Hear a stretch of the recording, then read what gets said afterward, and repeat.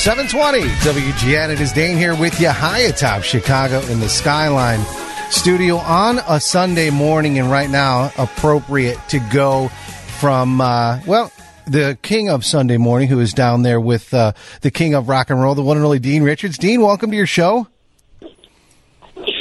It's a pleasure to be on the show with all of you fine folks. How is it, Dean? Because it's a pleasure to be on your own show, but of course you're remote and one of the biggest stars in, I guess show business of all time. You're right there in the epicenter of Elvis. Yeah, it's pretty cool. Have you ever been here to Graceland? I have never, and I am anyone who knows me knows I'm a huge Elvis fan, and just so excited for so many things, including I saw some of the trailers for the movie. I know we're going to talk a little bit about it. I have never made that pilgrimage that so many have. Yeah, this is something that you need to do if you're an Elvis fan, number one, but also being the foodie that you are. Memphis is, one of the great food cities of the world, famous for the barbecue and, the southern favorites. But a little later on in the program, Dean. Elvis. Well, a little later on the program, we're going to have Tim Shear. They won Memphis in May just a couple of weeks ago. So they won. So you're right. Some of the best barbecue, world renowned, happens right there in Memphis. Yeah, very definitely. Interesting. I have yet to experience any of that barbecue yet because we've been busy getting ready to do the interviews with the cast of this new Elvis movie that'll be coming out in a couple of weeks. This young actor named Austin Butler plays Elvis in this movie. Amazingly, it captures the spirit of Elvis like I have never seen any other actor do. The great Tom Hanks is Colonel Tom Parker in the movie and also does a great job. A really interesting story that I'll be telling you much more about as we get closer to the opening of it all. But, being here at the epicenter of it all, this is where, it sort of all began for Elvis. This is where he passed away in August of 1977. This is where he has laid the rest on the Graceland property. And over the last few years, the Elvis Presley Enterprises that controls all things Elvis now, they've turned this area really, sort of into like a Disneyland of all things Elvis, with exhibits and museums, and it's so much more than just going to pay your respects at Graceland Mansion, where he lived and where he died. Dean, it's just the culture is so cool. I mean, right? It is. You don't want to say culture, you don't want to say a cult, but there are devotees that have maintained. And I want to ask you, as a guy who's interviewed every single celebrity out there, Elvis, for his star to maintain so bright. An example, I was excited during the Indy 500 show. We had Jay Leno on. I was telling my 15-year-old and his friend Jay Leno. They had no idea who Jay Leno was. They were like, "You mean Jared Leto?" I'm like, "No, Jay Leno." So even as big as Jay Leno was, it fades, right? But Elvis is bright as ever. Why do you think that is? That's a question I think that we may never get an answer to. Part of it is the mystique of part of it is his music. That his music is timeless and is some of the greatest rock and roll that's ever been made. But the mystique behind somebody who dies, that rises to the top of the world so fast and then dies so young. He was only 42 when he passed away. There's something interesting about that, and I wondered if when I came back here, this is my second time here at Graceland. I wondered if it was just going to be older people who are here who grew up with Elvis Presley, but that's definitely not the case. There are people of all ages on these grounds who have come to experience it. I mean, I think the younger people are into his music. They're into the mystique of the way that he lived, and Dane, let's face it, who wouldn't be into those sideburns, honestly? Some of the greatest sideburns ever worn. I hope that over the last couple of days you spent a little time growing some out just so that you could feel sort of in place there. And you mentioned food, and Elvis has his own sort of food culture, right, too, with like the peanut butter and banana sandwiches. Have you been obligated to make a couple of those to get sort of in the mode for it? Yeah, honestly, I have, because I've been busy doing things regarding the movie, but something very interesting. The hotel that I'm staying in, which is the Elvis Presley guest house, it's part of the Graceland property. It's part of, it's like staying at a Disney hotel if you were to go to Disney World. They had, when we were coming back in from seeing the movie last night, I've seen this movie twice now, but I wanted to experience it a second time. We were coming out of the movie last night back into the hotel. You know how some hotels will have, like iced tea, complimentary. They'll have, little things you can snack on complimentary in the lobby. They had peanut butter and banana sandwiches on platters last night for people returning to the hotel. And especially coming out of this movie, you were in such an Elvis mode. Yeah, I'm gonna try to. I'm gonna be spending the whole day today with interviews. So I'm going to try to experience some of the food culture and some of the barbecue after I get done with all of that later on today. But talking about this movie, the screening that we went to last night, this was one of the premiere screenings here in the U.S. of this movie, and the entire cast was there. The writer, director of this movie, Baz Luhrmann, who made Moulin Rouge, who made The Great Gatsby, and many others, was there and introduced his entire cast, Austin Butler, Tom Hanks, the actors who play Priscilla Presley, who play Little Richard in the movie, who play Fats Domino and B.B. King in the movie. They were all on hand. And then he brings out onto the stage Priscilla Presley and her daughter, Lisa Marie Presley. Yeah. And they spoke to the crowd at the screening, and I think we've got some audio of that for everyone to hear. Oh, that's going to be great. We'll have to have some of that. I don't know that Jack is ready with that, but I did want to, and you'll have after the interviews a lot more insight on all of that stuff. But this is some people may think, well, Elvis, it's all been told. We've known all about it, his life, his death, everything that happened. But this focuses, at least with some of the trailers that I saw, on sort of that mysterious figure that was really 50% of everything that Elvis did, which was Colonel Parker. Yeah, literally 50% of the take of everything that Elvis made.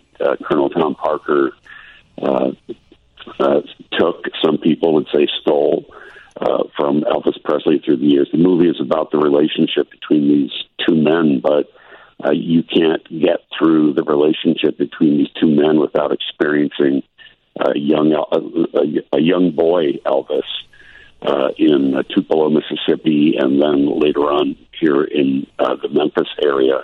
A young Elvis, circa mid-50s, late 50s, going on the Ed Sullivan Show, going on the Steve Allen Show, being shown only from the waist up because the gyrations were too much for television executives back in the day.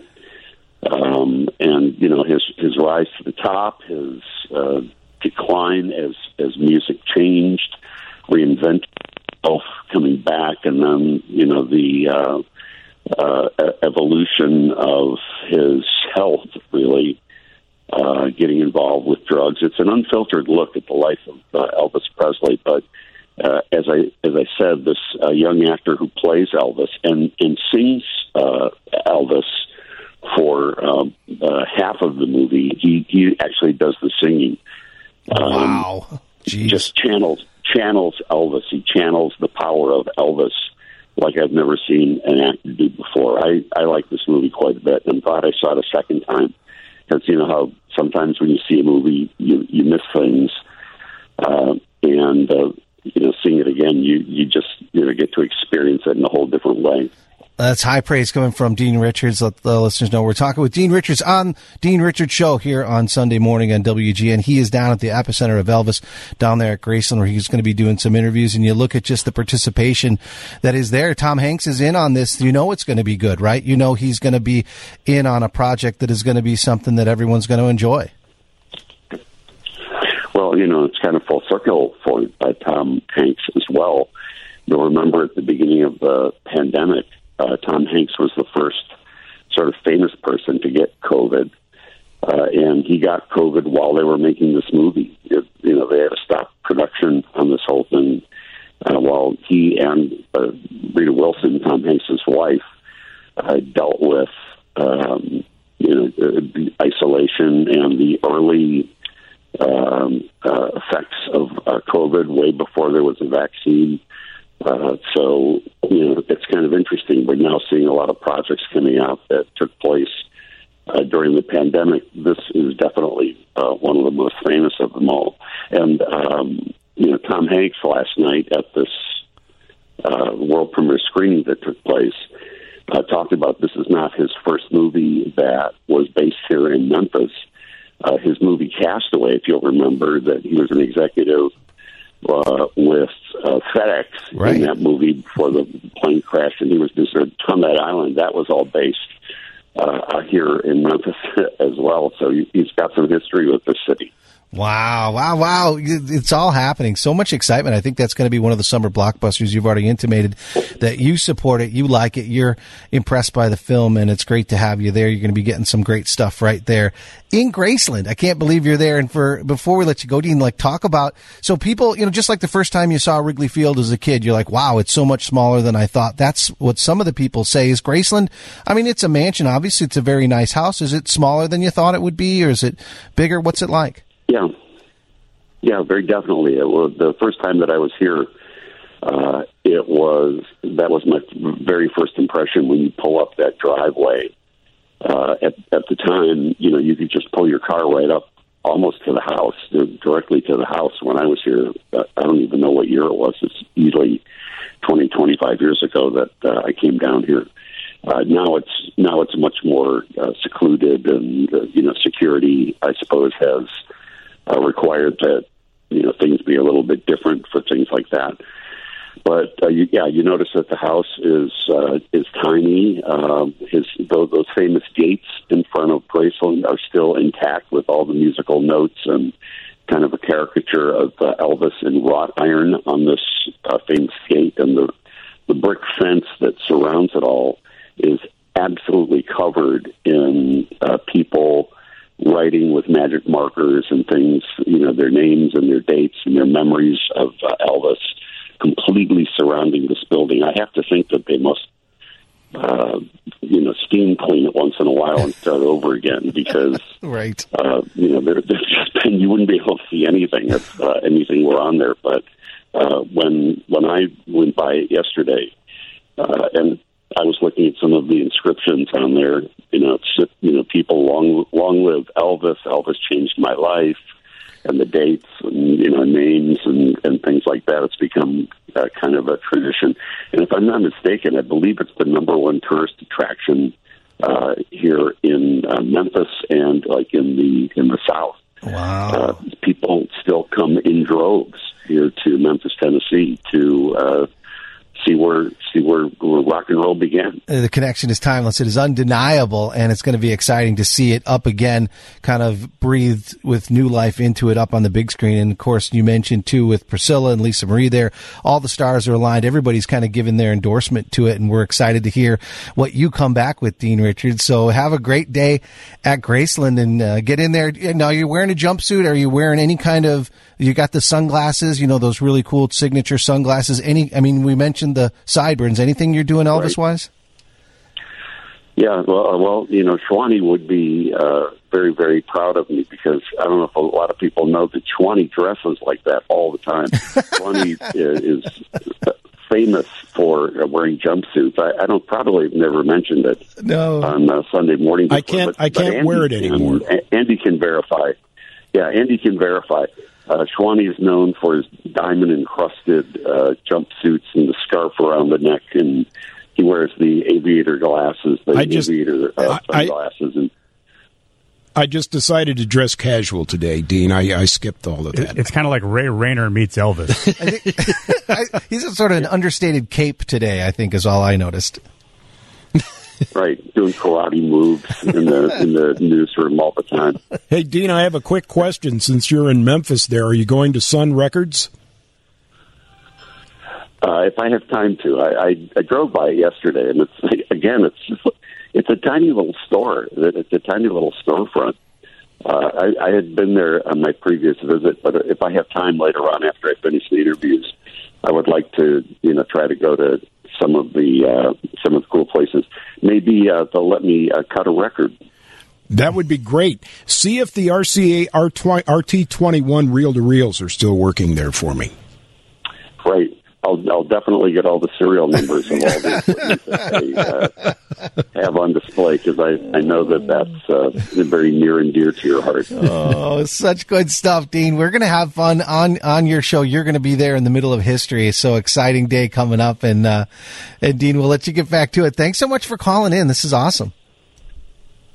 Yeah, thanks for letting me check in, and I hope you have a good time today with all your special guests, and I hope you survive dealing with Shawnee. We will do our best. Thanks, Dean. Have a great day at Graceland. All right, see you guys. Bye. All right, we are going to take a break, and we come back. We'll have more show. It's Dane in for Dean here on 720 WGN. Our back 720 WGN. It'll be Dane in here for Dean until 1 p.m. and a lot coming up on the show. We talked a little bit about it. We may talk a little more Elvis, 312-981-7200. If you've got some thoughts, what's your favorite kind of Elvis thing? Or if you've been to Graceland and you want to share your thoughts on that, I think that could be fun, as Dean is down there in the epicenter of Elvis as well. And throughout the course of the program, we're going to talk a little bit of fast, a little bit of food, a lot of things happening in the racing world today, specifically with WGN, Road America, some big things that we've been doing, I think, with tickets and interviews and coverage and all of that kind of stuff. That is happening up there today at Road America, just a road trip away, the National Park of Speed. And coming up later, we'll have Alex Palau. He is the defending IndyCar Series champion, defending race champion at Road America. He's going to call in and join us before the race, so that'll be great. The NASCAR drivers are out at Sonoma, and Jill Gregory, right after the news break coming up, she's going to join us. She is the vice president and GM at Sonoma Raceway. And a little bit later on in the program, we'll talk with Martin Truex Jr. as well. He's won a few times out there, and he'll talk about the NASCAR Cup Series as they get out there as well. Coming up a little bit later, for those people that, Dean talks a little bit of food. We all talk some food, and Dean has a $100 gift card from the Barbecue Authority in Lisle. You're going to visit barbecueauthority.com to shop and learn more, and we're going to give away a $100 gift card, and we'll probably do that right around noon, because we're going to have Tim Shear on. Of course, you know him from Blues Hog, and you know them as the defending. They just won, maybe it was like two or 3 weeks ago, they won Memphis in May, the grand champions out there at Memphis in May. So we'll have him on, and we will give away that $100 gift card somewhere around noon. We're also going to talk Beer Fest. Chicago Beer Fest is coming up, and you're wondering, what does that have to do with racing? Well, I guess it does. And so Ray Hall, Letterman, Lanigan Racing, they're a sponsor of that. I'm not sure how that all fits together. 12:30, we'll talk with them. Greg Alonso is going to be on with us in person. We're going to talk the Pride Parade, custom cars, car shows with the Westmont folks, and we're also going to have let's see, who else here? Let me look here. We are going to have Old Dominion is going to join us. So if you like country music coming up, I think it's the 25th of June with Kenny Chesney. They'll be there as well. So stay tuned to Big Show, 312-981-7200. Your thoughts on any of that, your kind of input. Also, maybe some Graceland thoughts. Keep it here. It's Dane on 720 WGN. 720 WGN, high atop Chicago in the Skyline studio, and excited to have on one of Adweek's most powerful women in sports. She's the executive vice president, general manager at Sonoma Raceway, the one and only Jill Gregory. Welcome to WGN. Thanks, Dane. Thanks for having me. Well, what do you think about this? Well, thanks for being here, number one.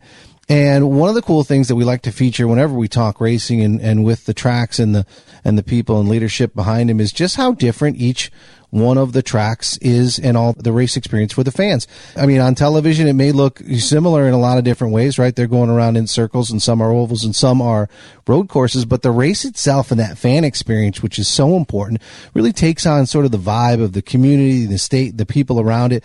So you're from Modesto, right? And so this is, like a home game for you. Talk a little bit about that, just how, whether it's California races or California race fans, and how it's a unique destination.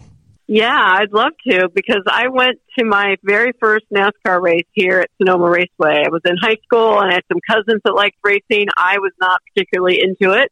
Don't tell anyone. But I came, and it was a great place to kind of sit in the sun and have a couple cold drinks and enjoy racing. And I kind of caught the bug there. And Sonoma Raceway, while it's changed quite a bit since then, it is still one of the most beautiful locations. As you mentioned, it's a road course. There are a lot more road courses on the NASCAR circuit now than there used to be, but we've got 12 turns. We have a lot of elevation and hills, and some of our seats are kind of just cut into the hillside on what we call our terraces. So it's quite a different viewing experience for the fan that might be used to going to kind of a traditional oval. And you're in the middle of wine country, so what could be better? You can get a full day of racing and get some wine tasting in, and you're in just such a beautiful setting. So it made a ton of sense for me to come back. Yes. I had been in Charlotte for quite some time, but back to Sonoma is not a bad place to be. You mentioned the word elevation, and it's an elevated experience on the food and wine side. And so even though there is a charm and appeal, and fans love, let's say, a Talladega experience, right, or a Daytona, to be there in wine country is totally different. Talk about that as a person who spent time at tracks all over the country, certainly a lot of time at Charlotte, sort of the home base for a lot of the NASCAR community, but being in Sonoma, it is like a different experience, right? It really is. I think, I'm looking out my window now and you see all of the rolling hills of the Sonoma Valley. You can see vineyards in the distance. And so I think for our fans, this is a destination. And the great news is they get to see some amazing races. It's not just, hey, I'm going to come to Sonoma and see a race and maybe the race is okay, but it's great because I'm in the Sonoma Valley. The racing is incredible. We have a ton of action here, and we've got different ways for the fans to enjoy it. So we've got a traditional grandstand experience, and you can take a look at that, but we've got these amazing turns where the cars get up on two wheels, and we have this hairpin turn in turn 11 where a lot of action has happened here. So I think we just get the best of both worlds. You can come here and enjoy the community and have a great dinner and do some wine tasting on your way to come see some amazing races. And I think this year is going to be even better because we've got a full schedule of racing. We added the Camping World Truck Series to the schedule. So we've got enough wine and cheese and food tastings, and then we can get your fix of racing as well. And we'll have some pictures up at WGNradio.com of some of those views as well. And Jill, it is really, since you've been there sort of leading the way, this is really the first one. California, more than most states, was proactive on a lot of the COVID precautions and protocols. And so this is your first sort of full-on, fully open experience for people. Yeah, the fans are chomping at the bit to come back. Dane, last year we were at 33% capacity, so we were one of the last states, I think the last state to kind of lift the COVID restrictions on big events like this outdoors. And the track was not in use at all in 2020. So, some of our sister tracks were able to bring some racing back without fans or with reduced capacity, but we were completely shut down in 20. So we really haven't had a full crowd here since 2019. And you can imagine California race fans are just the same as they are in the Midwest. They want their racing. So they are really excited to be back at full steam. Yep, and the race day experience, that race weekend experience is such a big part of it all. We mentioned a little bit earlier your California street cred, right, that you have going on there. But I got to say, leading the efforts at a track is more than just what happens when the green flag and the checker. There's so much, whether it's engaging in the community, whether it's understanding the marketing side, whether it's kind of on the cutting edge, being able to take advantage of trends and things that are happening out there. And so talk a little bit about your experience, and for the listeners, just to let them know, so you've been in on the digital side of the NASCAR side. You've been at the headquarters and some of the home offices that are running it as a series. And from that perspective, also on the corporate side with Bank of America, such a big part. There is no other sport that really is run, on the support of great sponsors more than motorsports and NASCAR. And then on the foundation side as well, you sit on the board for that. So to have sort of all those perspectives, right, that are built into all those moving parts at a speedway is probably helpful. Yeah, it's been really great. Obviously my NASCAR experience has really served me well, but you hit it on the head. It's a whole different animal kind of being at the track level. Yes, we have our big event weekend, but a lot of what we do, this is the same for other communities.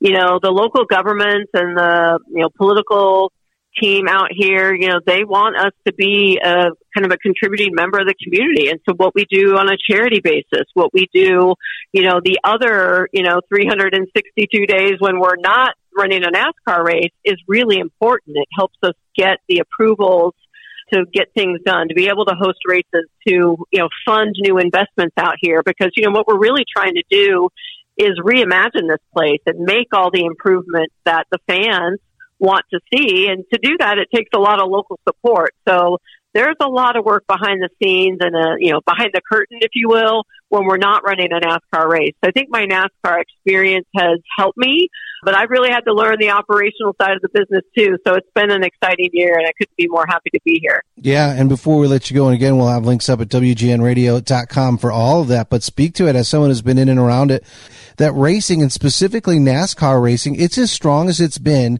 in recent memory, right? I mean, your thoughts on that as the country opens and racing is back in full force?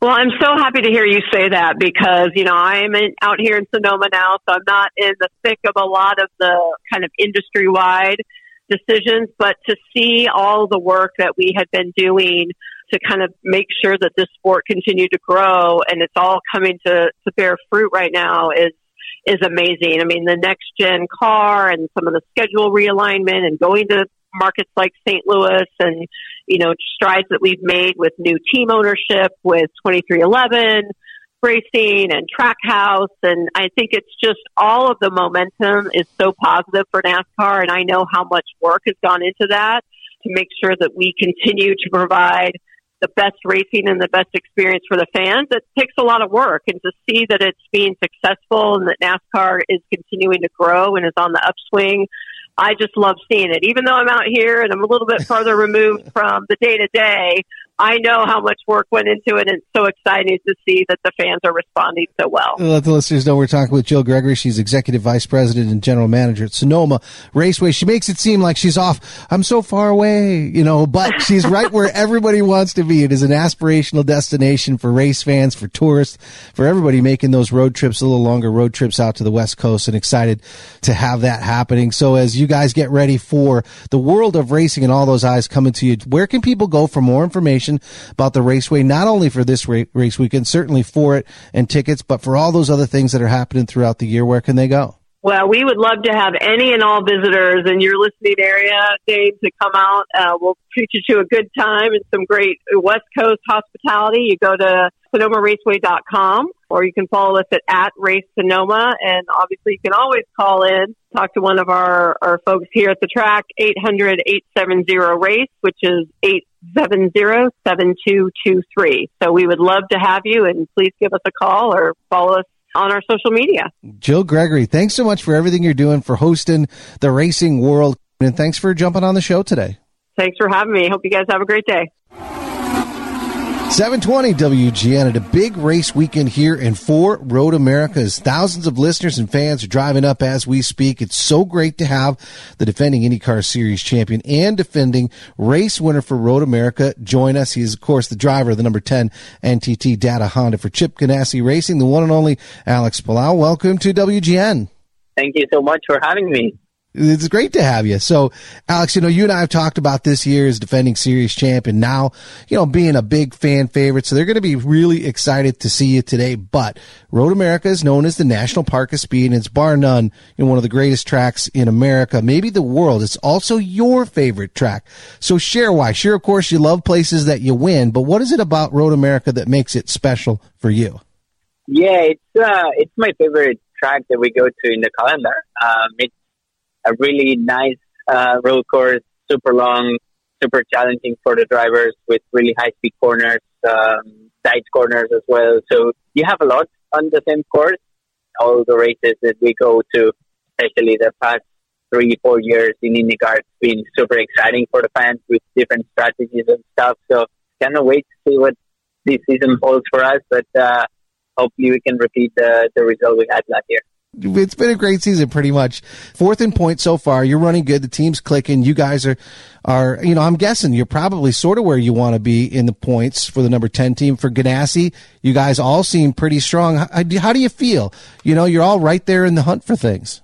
Yeah, I mean, we prefer to be P1 and leading the championship, but P4 is good, and we are really close. It's still super tight in the championship. I think everybody can win it. So it's about trying to do the best each weekend, each lap, each race, and hopefully we'll be for the hunt at the end of the season like we did last year. But I think we're doing really good.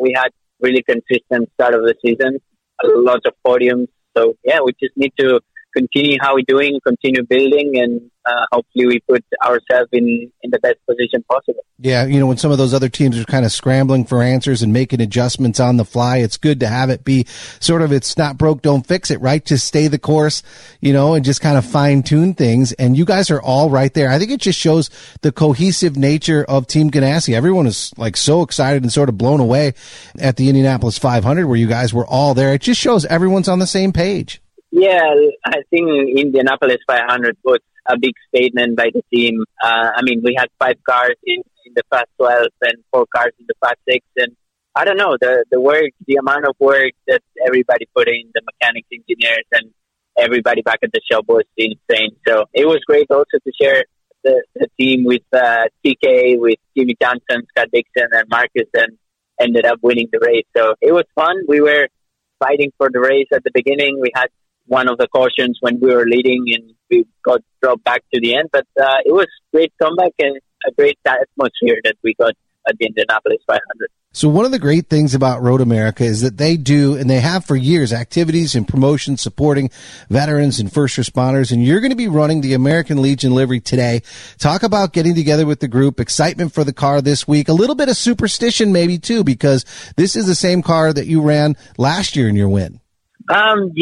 It's amazing. I'm super proud to be able to represent NTT Data and American Legion. We're changing liveries almost each race, which is fun and it's awesome.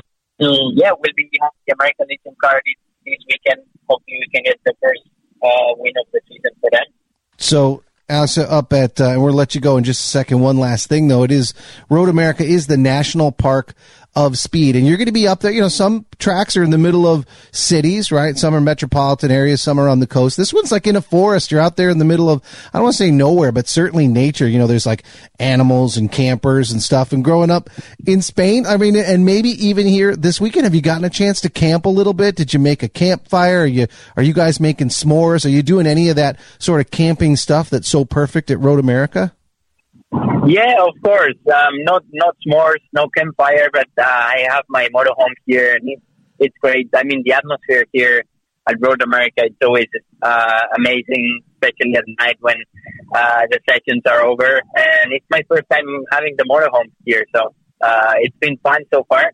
Hopefully we can celebrate after the race as well. Oh, it's going to be great. Alex, so many people are pulling for you. It's great to have you here. That Road America for WGN, it's kind of like our home track. It's just over the border, but certainly a road trip away. So good luck to you. Good luck to the American Legion and everybody at Team Ganassi. And thanks for jumping on the show today. Yeah, thank you so much. Remember it like it was yesterday, 'cause it was. 720 WGN high atop Chicago in the Skyline Studio. Excited to have on the line one of country music's most beloved bands, platinum recording artist, multi-time Grammy Award nominees, and 5-time Academy of Country Music Group of the Year. It's songwriter and singer for Old Dominion, the one and only Matthew Ramsey. Welcome to WGN. Hey, how are you? Well, with all those accolades in the intro, we're going to have to include Chicago resident coming up. You're going to be joining Kenny Chesney for what's going to be a huge sold-out show June 25th at Soldier Field. Yeah, man. I mean, that is something we've been looking forward to for a long time. It's been a while since we've been there before with Kenny, so it's been a long time. So we're ready to come back. Now, you guys are out on the road now with big shows, big crowds. I cover a lot of the racing stuff. I was actually down at Worldwide Technology Raceway with you guys last weekend in the sold-out NASCAR Cup Series there. So talk about the excitement of being back on the road this summer, finally fully open. Fans are loving to get out and see it. I'm sure you guys are loving to see them too. Oh, yeah, man. It's just been such a release for everybody, I think. Just everybody has been waiting for this for so long, and you can really feel that energy when you hit the stage. People are just so overjoyed to be in that environment again. So especially in these stadium shows, it's just completely electric. It's amazing. Now, I always wondered this, and for the listeners, you started out as a songwriter. You went to Nashville to write songs for other artists, certainly successful there. Some of the biggest names in music, Dierks Bentley, Keith Urban, Kenny Chesney, and more. It really makes me think of those great stars that started out as writers for like Saturday Night Live, like Conan O'Brien or Adam Sandler, Tina Fey, and then they went out and became huge actors. So when or how did you decide you would be the best one singing your songs? And here's one thing too, is were you ever worried that, before that you were maybe giving away some of your best stuff, or did you just think, you'll just make more? Yeah, we never really thought about that. We, if you're concerned that you may have given away your last great song, then you should probably stop, so we got to keep writing and keep rolling and try and chase after what's next. But, I think we just moved here. All of us sort of moved here to be songwriters and musicians with no real plan of being the actual artist. And we've been friends for so long, and we were playing music together as friends and creating music together as friends just for fun. And then we started to have success as songwriters. And people started to go like, who are these guys playing in the bar down the street that are writing music for everyone else? And it just sort of happened. We didn't really make a decision of like, we should be the people that are doing this. It was actually kind of a hard switch to flip in our brains. Once it started to like have success, we started to have to really train ourselves to think as artists and not as songwriters. Oh, that's so crazy. Let the listeners know we're talking with Matthew Ramsey from Old Dominion. But you think about it, right? Sometimes groups and the way that you perform, certainly you got that perspective as the writers, are greater than the sum of the parts, right? It's more than just like you performing it is more than just the song. So you got your new album. It's Time, Tequila, and Therapy. Talk a little bit about the inspiration for it. Already some big hits on it. Fans are loving it.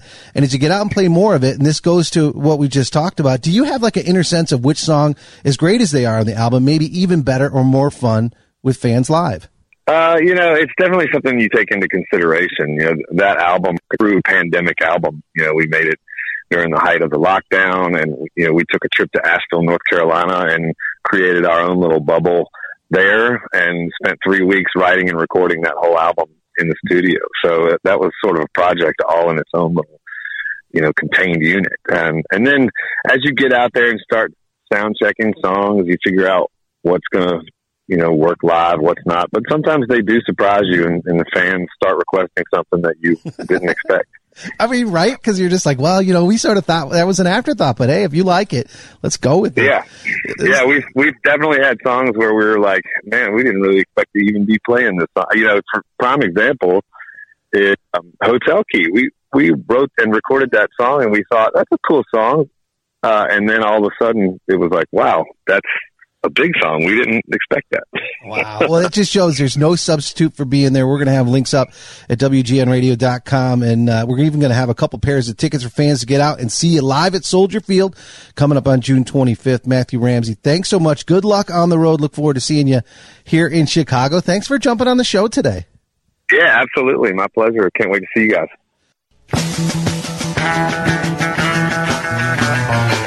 720 WGN, high atop Chicago in the Skyline studio, but excited to have on the line one of the biggest and most beloved stars of the Food Network, award-winning filmmaker, restaurateur, author, chef, and the man leading away in another great race, great food truck race on Food Network, the one and only Tyler Florence. Welcome to WGN.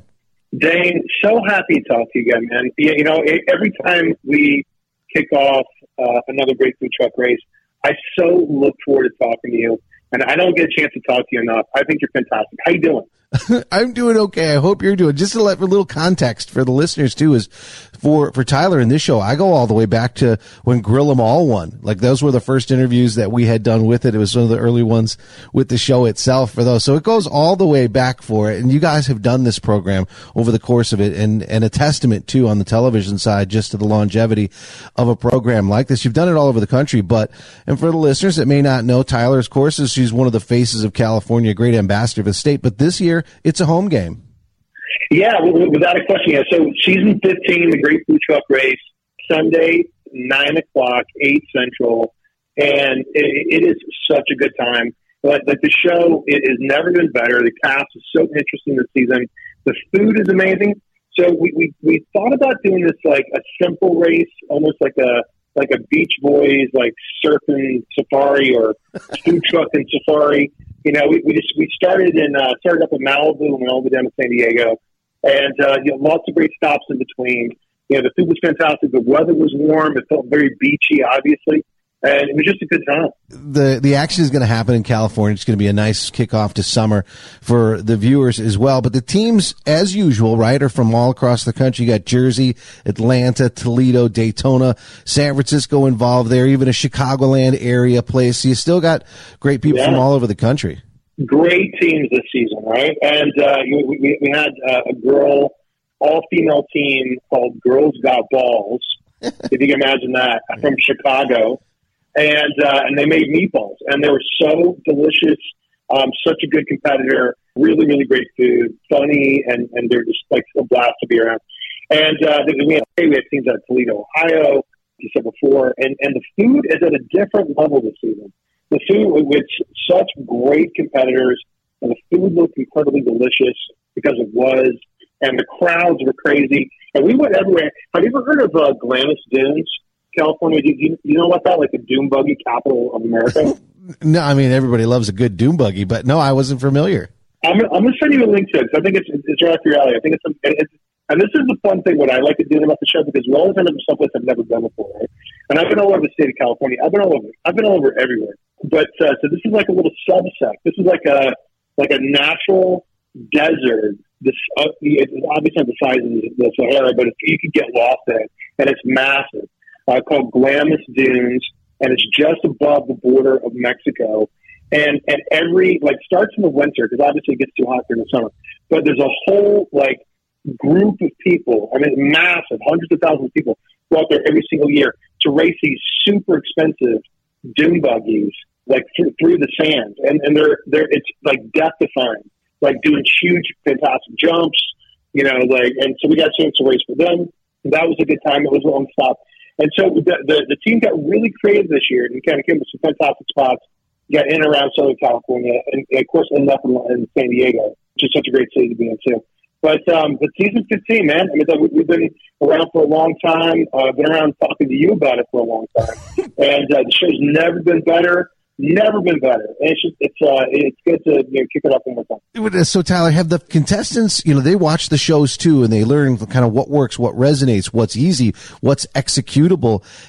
You have Meatballs are obviously in on this. Have you seen, is there a trend, if you had sort of the schematics of when people come in, here's the type of cuisine or food that seems to be successful on the show and that they're able to execute? Is there any kind of thing that this year's team, has learned from all the other successful seasons? Yeah, we've had lots of great concepts over the years, right? Like Waffle Love, Salt Lake City. They just have a good Liège-style Belgian waffle with crispy sugar bits and nice kind of malted, yeast dough. They dominated one year with really amazing food. We've had pho as a really good subject matter for a truck, an all-girl team, and that was the season we wrapped it up in Chicago. And then I think what's ultimately the most successful, just because I think it just fits, is anything in the taco world, right? And you can even do interesting mashups if it's plant-based or if it's a sushi-rito or anything in that world. But I always feel like that's the genre that always just destroys, right? Anything that kind of feels like what I like to call vacation flavors, things you want to taste on vacation. Those are always the most successful shows. So you're going to get the chance to see, and of course the viewers are going to get a chance to see some great places in California, all that action and fun and competition that happens, but you're adding in some other great friends in the chef world as too. Chef Antonio LaFaso is going to be in on things too, so people should look forward to that for sure. Yeah, and she's killing it too, right? I mean, she's on every show right now. She just hosted the Julia Child Experience, which is an amazing series on Food Network, and she's been around for a while. Kind of just simmering just below the surface, but it kind of feels like a breakout year. And it couldn't happen to a nicer person. I'm such a huge fan of hers, and she's the queen of Venice, California. She's the big chef there. And so she got a chance to hang out with us for a while. And then also, if you remember Lime Truck from season 2, they make cameos, sort of soul sausage. They pop in from LA. And so it felt like a mini reunion in a lot of ways, because we had so many great trucks come through. But it's a rock and roll business show, right? So if you like business, if you love business, if you like food, if you love food trucks, everybody's going to get something out of it, right? And I think a lot of people like to kind of armchair quarterback, kind of like, what would you do in the circumstances? Because would you go there? Would you spend this money on that? When would you start? When would you go? And some of the infighting too, and this is where the contestants get lost in the game and they kind of forget the cameras are around, because the infighting at this particular season is kind of crazy. You know what I mean? It's kind of crazy. It's not. Go ahead, man. Well, I'm just saying, there's a lot on the line, Tyler. This is a big deal. It's $50,000, but then also sometimes they just kind of forget there's a camera around, and it's not my job to remind them or break the fourth wall of maybe you shouldn't say that, but they all just sort of kind of let it go. They all just they just really kind of let it loose.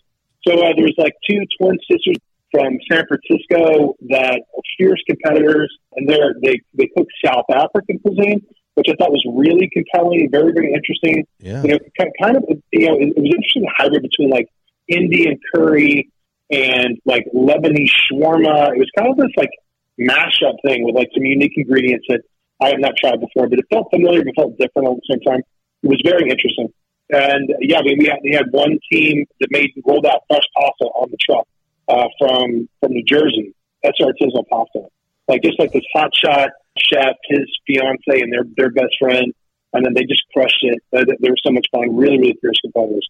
But as always, $50,000 on the line. Yeah. It's an elimination competition show, so whoever makes the most money wins the city. Whoever makes the least amount of money, unfortunately, I take their keys. And then we start with 9, end with 1, and it's just so much fun. And everybody gets a chance to cheer for somebody. There's somebody for everybody. Yeah, it's such a fun. It's the number one show on the network every summer, so it's nice to kind of kick it off early, because normally it starts in August, especially August, September. But we're kicking off in June now. We're going to own the summer, baby. It's going to be good. What's great about it, too, is like you mentioned, there is something for everybody around the country, some representation on the cuisine side, a little bit of something for everybody. It builds in sort of, you could put yourself in there. Not everybody can see themselves, on Iron Chef or another show, but we can see ourselves on the beach, or we could see ourselves making the meatballs or the pasta or whatever. And then you got the business side of it, too, which in this day and age is something that everybody's paying attention to. It just hits on so many things. So, Tyler, and let the listeners know we're talking with the one and only Tyler Florence. And oftentimes, Tyler, we'll talk about TV. You mentioned the word reunion, though, so it makes me think of, of course, on the restauranting side, we just had National Restaurant Association show here in Chicago. It was jam-packed. It was hopping. People know, of course, in San Francisco, the iconic Wayfair Tavern there. And Miller and Lux is, up and going and rolling. And a reunion, right, for people to get together at restaurants around the country, celebrate. And I've seen some of the things celebrating at Golden State's back in the finals. Oh, I'm such a huge basketball fan. So the fact that we've got a steakhouse at the Chase Center in San Francisco when the Warriors finals one more time. Let's just bring it home one more time and have Game 5 in it. So we have a brand new, amazing steakhouse. If anybody's in San Francisco, one of the real crowning jewels of my career. It's an incredibly special restaurant. We're gunning for a Michelin star. The food is incredible. The service and ambiance has got to be upgraded. Really inspiring on all cylinders right now. Never been a better experience. And then the energy of the arena with the Warriors winning like they're winning right now. It's a magical time in San Francisco. It really, really is. And we were just on TNT, NBA on TNT with Shaq and Charles Barkley and Kenny and Ernie. It was a blast, right? Because that whole thing came together in about 4 hours in the afternoon. They reached out, wanted to know if I want to do it. I'm like, are you joking me? Absolutely. Because I'm just such a huge basketball fan, and always have been ever since I was a little kid. So just to be so close with the Warriors, because the Warriors are our partner in the project. So it's where the players come after the game, and it's an incredible experience. If you love steak, if you love San Francisco, if you're in that neck of the woods, come see us. It's a great restaurant. It's easy to be a basketball fan when your team is as good as Golden State. So you guys are blessed in a big way, and it's awesome to see just restaurants, coming back everywhere, and in such a big way and in full force too. It's just. Listen, I grew up watching WGN in South Carolina. In Greenville, South Carolina, the Bozo Show was my thing. And the last time, was it the last time I was in Chicago? Because I haven't traveled in a minute, obviously, because of COVID. But the last time I was there, we went to the WGN studios, because we did a promo for whatever it was, my movie.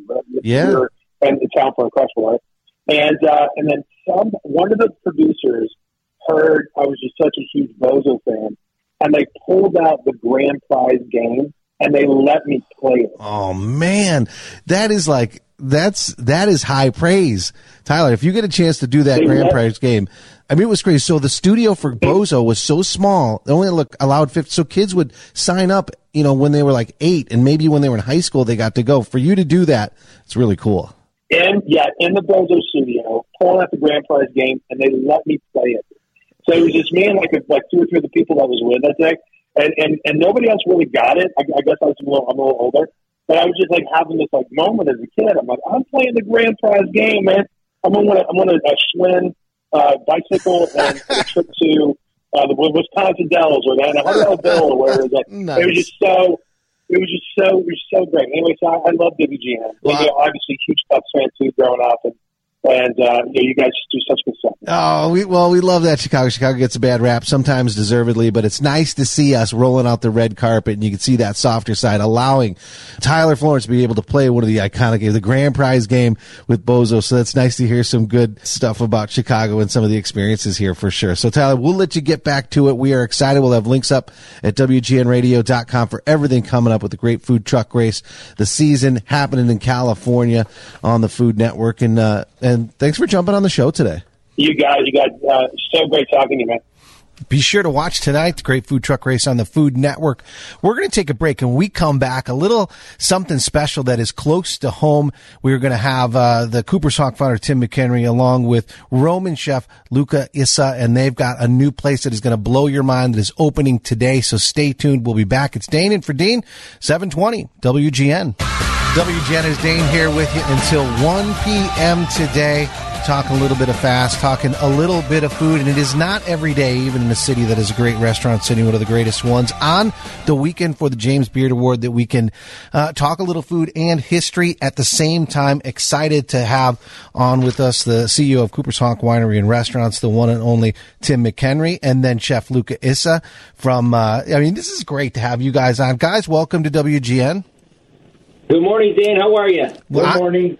I am okay. This is a big day. This is opening day for something that I know is going to change people's I think it's going to change people's world in a lot of different ways. And so, Tim, talk a little bit about it. And this is one of the things. So for Cooper's Hawk and the people out there that know and love, whether it's the hundreds of thousands in the wine club or 49 locations, what Tim does and what he has done in the wine world is make it more approachable, bring it to more people, and just kind of give people what they want on the fan side. So, Tim, talk a little bit about, if you could sort of set the stage and how you met Luca, you were traveling, and just what people are in store for coming up at Oakbrook later on today. No, thank you, Dane. We're crazy excited about what we've got going on, bringing what we'd consider probably, if not the best, one of the best pizzas in all of Rome and throughout Italy.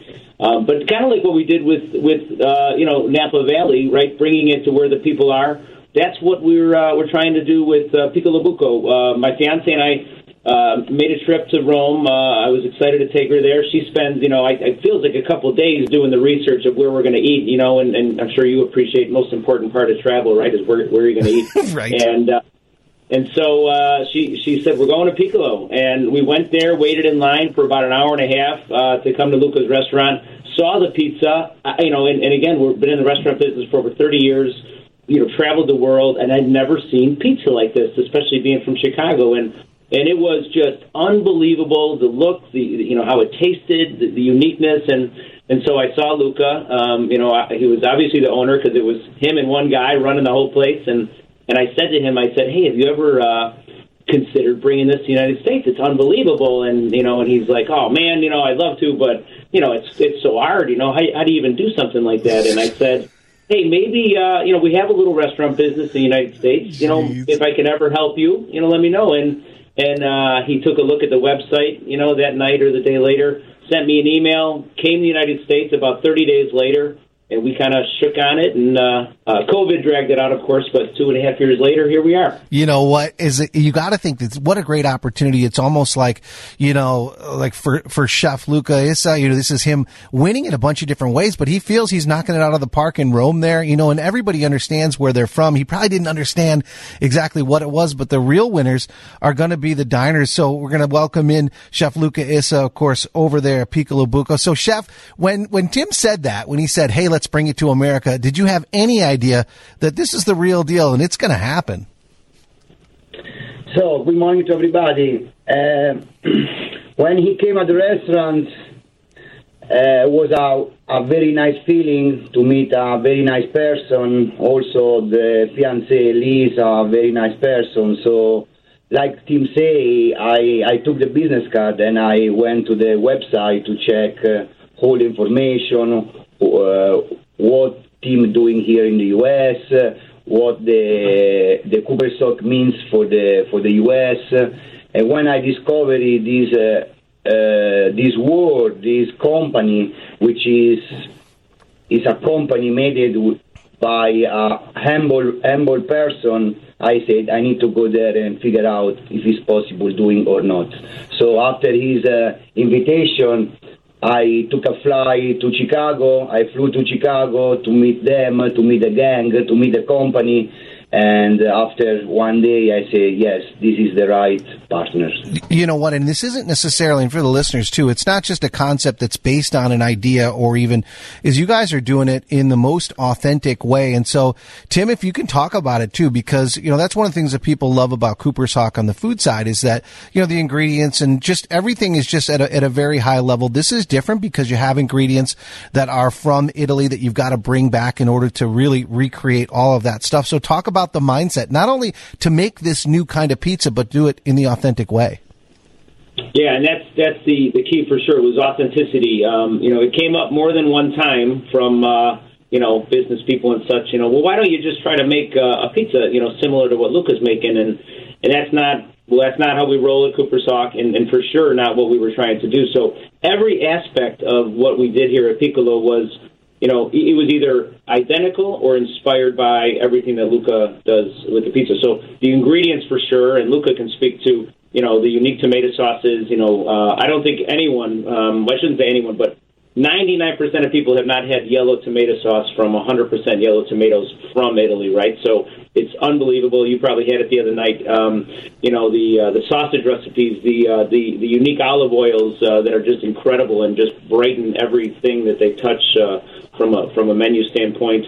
And, even from the tile and the look and everything we did in the restaurant was all inspired by what Luca did in the most authentic way. I mean, that's what we try to do on the wine program with our food. People go out to eat, right? So the food, the wine, the beverage program is what we spend 90% of our time on at Cooper's Hawk, just making it great and craveable. And that's why Luca's here. And just in Luca's, to give him credit, he's here for like 90 days. He's been here for 45 days before opening day today to make sure that the pizza is perfect, just like in Rome. And he's sticking around for another month to make sure that the pizza is perfect. And that's, I think, the credible testament to him. And because he didn't have to do that. He could have came in and taught us how to do it and headed back. But he's we're having a lot of So, yeah. No, you're right, Tim. He's totally invested in making sure that everybody understands exactly what needs to be done and how to do it. And it's happening over there at 1818 Oakbrook Center. So Oakbrook Mall, where everybody knows, is Piccolo Buco, and people, I think, in Chicago feel like they know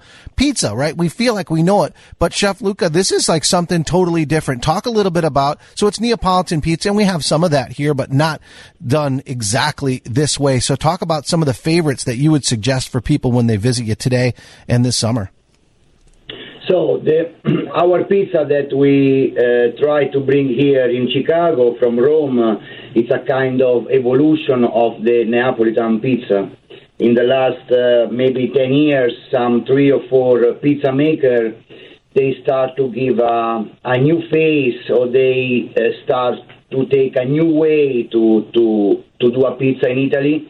And they, after different attempts, they arrived at this kind of evolution with a very big crust between fluffy and crispy, very airy, very well raised, very light, And our pizza is all about this and about using the best ingredients on Italian market. And this is exactly what we are doing here, exactly the same. So, Tim, share with people, whether it's the website or where people can see it. I know that it is going to be happening. And for the listeners, too, understand you're going to have that pizza, but there's full pasta. There's a bar program. And, of course, wine is front and center as well. So, Tim, share the location and when people can come out and visit. Yeah, well, we're opening up just minutes away, 15 minutes. We started to see a few folks hanging by the front door, which is incredibly exciting. But you're right. It's you can go to the website. Of course, the easy way is just to hit the Cooper's Hawk website, and you'll get taken to Piccolo, or you can just Google Piccolo Buco, and it'll pop up by Cooper's Hawk. And you can also check out the one in Rome too. It's pretty comparable. And to your point, Dane, of course we've got the pizzas, but we've got a beautiful menu. All inspired by and/or collaborated with Luca on the food side. So incredible classic pastas. We've got this killer short rib recipe, some great fish dishes. The desserts. If you leave here without having a dessert, as you know, I think it'd be a sin. So the tiramisu is absolutely incredible. I know you guys are going to have a big hit on your hands there, and it all starts today in just a few minutes. 1818 Oakbrook Center out at Oakbrook Mall, and it is Piccolo Buco by Cooper's Hawk. And so, congratulations, Tim, on another great concept. Congratulations, Chef Luca Issa. You guys are going to have your hands full with this one. Thanks for jumping on the show today. Thanks for having us. Thank you very much. Having you back out. All right. Thanks, guys. Wow. I got to tell you, get out there, check it out. It is going to be maybe crowded today. Definitely sit through the lines. And of course, out there at Oakbrook, it's going to be great. We're going to take a break, and we come back. We'll have more. It's Dane in for Dean on 720 WGN. 720 WGN, high atop Chicago in the Skyline studio. And as the racing world converges on Wisconsin, fans are headed up to Road America for the IndyCar Series race. And we'll have defending winner and IndyCar Series champ Alex Palou on with us. And excited coming up in July 12th for the 43rd WABM Slinger Nationals Super Late Models. They'll have the trucks there as well. And excited to have on the line a guy with 343 starts, 109 wins, 13-time track and series champion on asphalt and dirt, and the all-time winningest SRL Southwest Tour driver, the one and only Derek Thorne. Welcome to WGN. Hey, Dane. Thanks for having me on, man. I appreciate it. It's awesome to have you on. This is a great time to be a racer. It always has been your entire career. Lots and lots of success for fans. It's as big as it gets with all of these events open. There is so much excitement. There is. The Slinger Nationals for us is our next race, the Super Late Model, and looking forward to being back in Wisconsin. I think Wisconsin, Midwest fans throughout the country are some of the most passionate and fun to be around. And I've never raced in the Slinger Nationals, but I lived in Wisconsin for a couple of years and worked just down the street. Met a lot of awesome people when I lived back there, some of the nicest people you could ask for. It'd be cool to be back in Wisconsin. I haven't seen a lot of them in over 10 years. So it's almost a homecoming of sorts. Wow. For us to be back in Wisconsin and just looking forward to the whole experience. They're so excited to see you there, and you hit on it too, Derek, is that in some of these places we think of, a lot of times, the spotlight gets on some of these major markets and major, bigger kind of series, but the hotbed of racing, the real heartbeat of it, is in the communities. We were down at Worldwide Technology Raceway just last week, and it is jammed. I mean, there are so many great race fans there and the dirt track there, and I was out with you at Irwindale earlier this year as well, and it was jammed. So much excitement. Wisconsin's going to love having you. Yeah, I hope so. I think the race fans at the moment, it seems like racing, the short track racing, from my perspective, is definitely on the uptick. It seems like people are really, really passionate about it. A lot of fans are coming out to watch. With Racing America and Flow TV having all that stuff to be able to broadcast it and have people be able to even tune in from home if they can't make it. It brings a level of excitement, and when you have guys, like the Slinger Nationals bringing a lot of great drivers and stuff from around the country. So I feel like when you bring us from the West Coast, guys from the Southeast, Midwest, and all throughout those regions, I think it kind of brings the short track community together and brings a lot of different perspectives to the sport. Yeah, it's one of those things, too, is that with all of those different drivers there, we're also bringing in El Bandito Yankee, which is, our Chicago listeners know it's the official tequila of Raceway. It'll be large and in charge and up there with you as well. Now, unlike any other sport, right, motorsports has, sponsors and that great partner relationships. It's essential, right? And so it's great to have great partners. Any sponsor is good, but this is a fun one.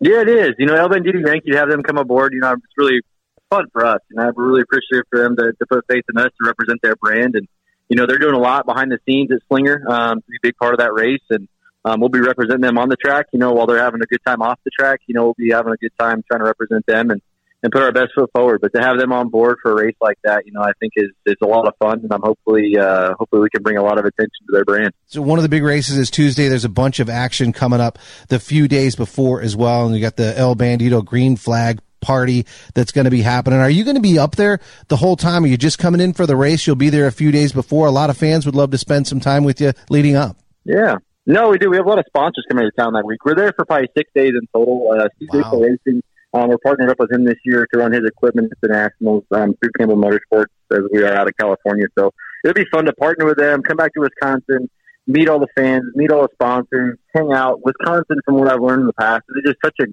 big family, right? It is such a great group of people to have fun with. So looking forward to not only racing and taking it serious, but letting our hair down a little bit, on the backside with El Bandito Yankee and Pepperjack Kennels, the Tool Shack, all of our friends and stuff that'll be there. So hopefully we can all hang out, have a good time. And, obviously having a good run on the racetrack is a big part of it. But on the backside, hopefully we have a good time at the same time. Yeah, everything in moderation. You want to be able to enjoy and show the sponsor that you're supportive, but, everything in moderation, especially maybe leave some of that to the fans as well. For this race weekend, we talked about Wisconsin, those connections, your connections in California as well. Racing NASCAR will be out at Sonoma. Do you get a chance? Because for Slinger, we're going to have Matt Kenseth, of course, NASCAR and, of course, Wisconsin roots. William Byron's going to be there. Eric Jones. Are you going to be maybe checking out the action at Sonoma, maybe getting out there and visiting some friends and seeing some NASCAR racing? Grew up about an hour from there, and growing up, dude, that was my passion. Right? My dad, we'd race on Friday nights at dirt track, and we'd be up at 4 a.m. to leave to beat the crowd on Sunday to go watch Jeff Gordon and Tony Stewart beat it out and stuff like that. But I got the opportunity to race some K&N stuff or ARCA stuff there, a handful of years ago. But with the way the Super Late model stuff is, we don't really go up there, and it's about a 6-hour drive. And with our schedule and stuff this year, I just don't have the time to go up there, unfortunately. But as a kid, the truck series at Sonoma was always a dream of mine. Like, I don't know why. Like, they never raced there, but I was always like, that would be the coolest thing. And it was really cool to see, fast forward probably 15, 20 years since I had that dream. It's cool to see them at that track doing that bit in front of some local fans, in front of my hometown fans, per se, being that I grew up so close. Yeah, it's one of those things, like with all the different series in motorsport, whether it's super late model, whether it's the IndyCar, whether it's NASCAR, whether it's any of that stuff. One of the great things about racing in motorsports is not only for the drivers, but for the fans, it's an opportunity to see America in so many different places. And you guys will be, right there headlining in Wisconsin coming up on July 12th. So Derek, we'll let you get back to it. Before we let you go, for people, and of course we'll have links up at WGNradio.com for the Speedway and for tickets as they are there, and certainly some of those extra events. But for social media and some of the cool things you're doing, where can people go? Yeah, Facebook and Twitter. Derek Thorne 6 is how they can kind of reach me and stuff. But just got a lot of good things going on this year. We've had some great partners that stepped up that allowed us to kind of run the schedule we're running. We'll run out here on the West Coast, Southeast, Midwest, some over in North Carolina, some up in Washington State. So looking forward to taking our partners this year, just running around, and hopefully throughout the year we'll meet new fans, new faces, or race in the regions where people can come out and check us out and come say hi. One of the all-time greats, and he'll be right there in Wisconsin, just a little north of us as well, coming up for the Slinger Nationals. So, Derek, we'll let you get back to it. Thanks so much for everything you're doing. Thanks for coming to Wisconsin. Thanks for jumping on the show today. Appreciate it, Dane. Thanks again for everything, bub. 720 WGN, high atop Chicago in the Skyline studio, and excited to have on the line one of the biggest stars in racing and one of NASCAR's very best, a two-time Xfinity champion driver with 5 appearances in the Cup Series Championship 4 and the 2017 NASCAR Cup Series champion, driver of the number 19 Bass Pro Shops Toyota Camry TRD for Joe Gibbs Racing, Martin Truex Jr. Welcome to WGN. Yeah, good to be on. How are you? It's great to have you back. One of the great things about NASCAR, though, and for fans who travel with the sport, is along with following their favorite drivers and teams, they get to see America, all the way from your home state of New Jersey and amazing destinations this week, not only for motorsports, but also food, wine, beautiful scenery out in California. As the season continues, and really the first one in the last few years that has been fully open for you and like Sherry, outside of the stuff that happens on the track, your excitement maybe to get out in Sonoma and see some things and maybe other places along the way. Yeah, it's always fun to get to go all travel around the country and see all the different places. Sonoma's obviously a beautiful destination, and Sherry's not going this year, but in the past we've done the exploring and checking everything out and all that good stuff. So pretty part of the country. Obviously one of my favorite tracks as well. Yeah, there is no doubt for a number of reasons. We'll get to those. Looking at the sellout in St. Louis, and then you look at, of course, the Indy 500 totally sold out. Formula One in Miami sold out in like 11 minutes. Racing is as strong as ever. So for you, you're a guy whose career's seen those full stands in the 2000s, the challenges the last few years at some tracks, and you're living this resurgence. What do you attribute the enthusiasm and excitement for in racing? I don't know. That's a good question. I guess a lot of it is just, I think COVID was a reminder of how lucky we are to get to do all these fun things. And, I think everybody got cooped up there for a while and said to heck with it. We're not doing this anymore. So, get out and enjoy life and have fun and do different things, do things that are fun and exciting. So, I feel like that's some of it. But, aside from that, I think, just racing in general is gaining popularity again for whatever reason. So I think it's good for all of us. And obviously, for me, I've been a race fan all my life. So I'm happy to see that, people are enjoying racing and all the series around the country are doing well and all the racetracks are doing well. Hopefully we can, get it back to where we're opening, some new short tracks and new local tracks and things like we used to have. So, we'll see how that goes, but yeah, it's all positive right now. Yeah, and you're seeing a place like St. Louis that is just a hotbed for racing. There, before they even got that Cup date, they worked on it for about 10 years. They have like over 200 dates on the schedule, and there's a dirt track not too far from there. Their NHRA schedule is really packed and super well attended. Do you think that's something that NASCAR should look at too? Instead of always kind of looking at where's the big cities, where's the big markets, look for maybe the big racing cities where there's just a huge population of fans. Yeah, I think that's a good approach. Obviously, you want to put the races where the fans are and where people are going to go. But I mean, this day and age, especially this season, it seems like everywhere we go has been crowded and packed and record crowds, especially, compared to the last few years. So it's good. It's all good. It's positive. And, obviously everybody in the industry is happy about that. And our sponsors are excited about it and, definitely, healthy, all across the board these days. Yeah, NASCAR is going more places for the fans, even with dirt and, of course, the expanded road courses. Gone are the days where some drivers and teams would just completely ignore it. You just have Boris Said run the races for you, and you just kind of work around it. But for you personally, obviously a good road course driver, Sonoma, this is one, you've won multiple races here. Talk about that. Do you see it as, you look on the schedule, you see road courses, do you see that as an opportunity to gain some ground? Or is it just something maybe you're not really super excited about, you're just good at? No, I mean, I've always looked forward to those races, and I think to your point, years ago, there was only two road courses back in the day, and I think for the most part there was a handful of guys that really enjoyed it, and the rest of the field was like, yeah, we're just going to go do these two races and try to do the best we can and get the heck out of there and go back to some oval racing. But these days with having so many road courses on the schedule and obviously with the playoff point system and all that stuff, I mean, you got to be good everywhere, and they're important races. So for me, it's been fun to have some new tracks and new things get added, and I've always enjoyed road courses. I actually started out my first go-kart racing days were all on road courses, so something I've enjoyed since I was a kid, and fortunately, you've been able to, have some success at the top level here and on the road courses, especially at Sonoma. Yeah, and do you think, nowadays, of course, it's easier, right? When you had to do that through the karting and then even get out and do some of the testing, it was hard, right? So it wasn't even just something that was difficult to do. It was difficult to get that practice in. Now with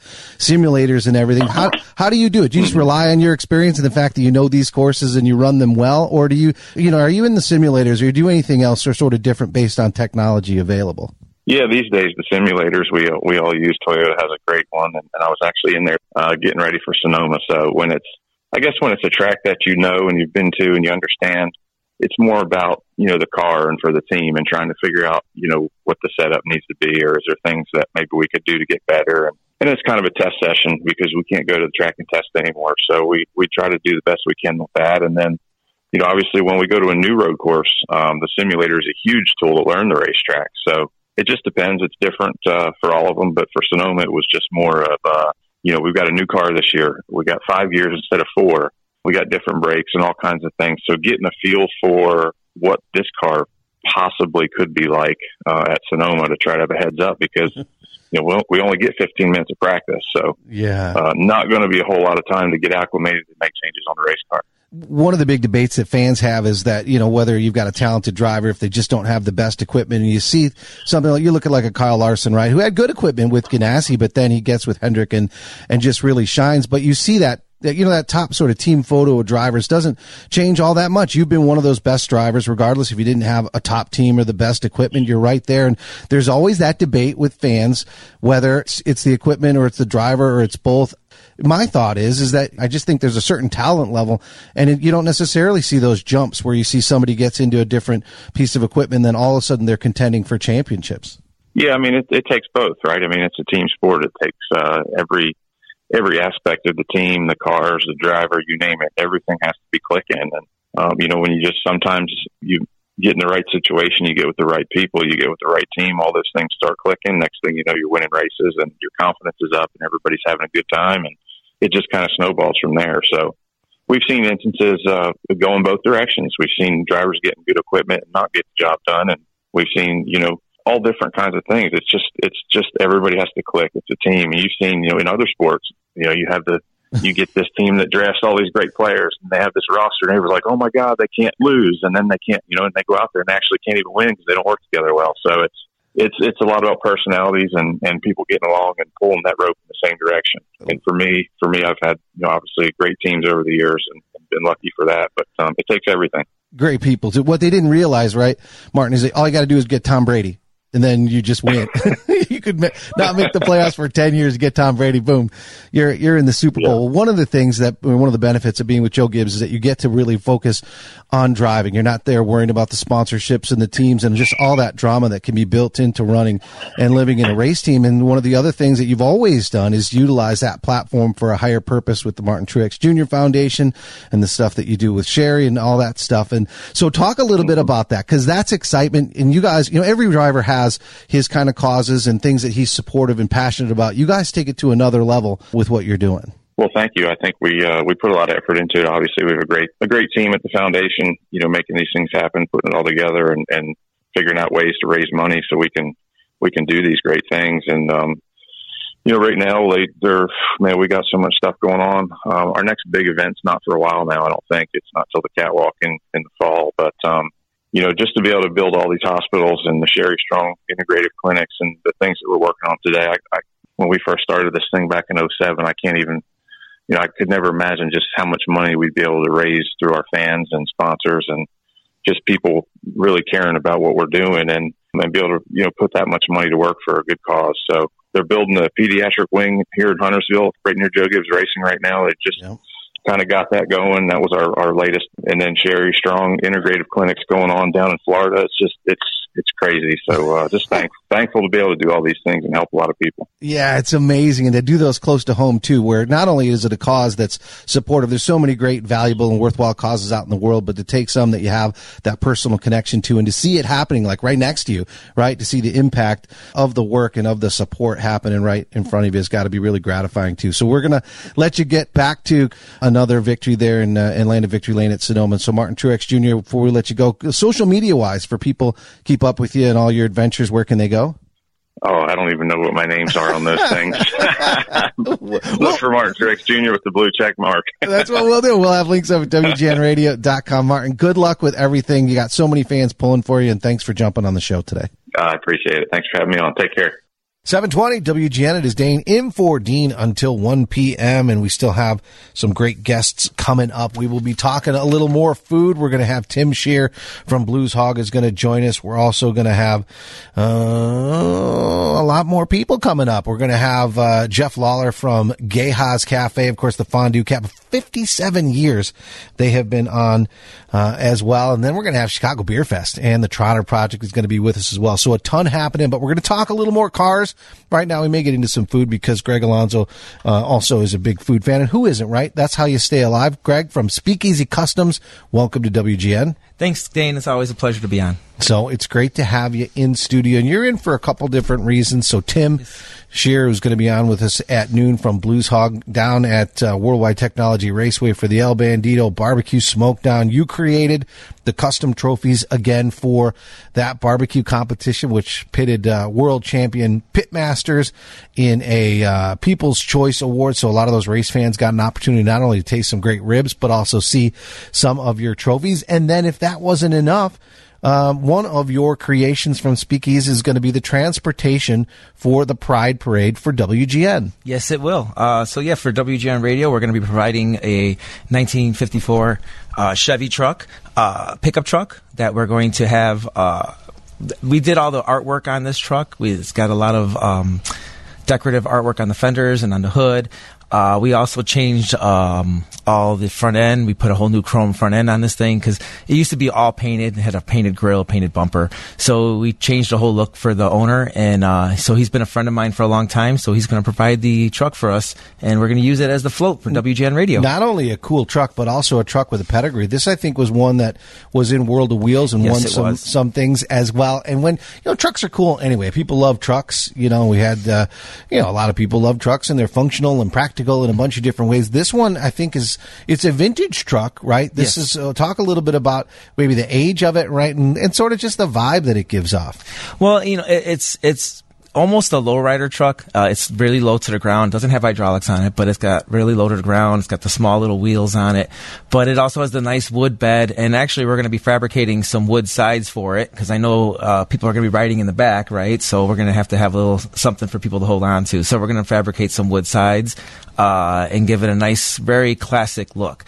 Like I said, it's a 55 or 54, I think, and it's a beautiful truck all around. What kind of things? We get sort of spoiled with all the things that our cars can do now where they've got, computers and the GPS and the lane assist and all that kind of stuff. The 55 probably doesn't have a ton of that. Does it have at least power steering or power brakes or no? I do, but this one does. The back, when they were new, it just depended on, I think it was an option to get power steering. I don't think they all came with it.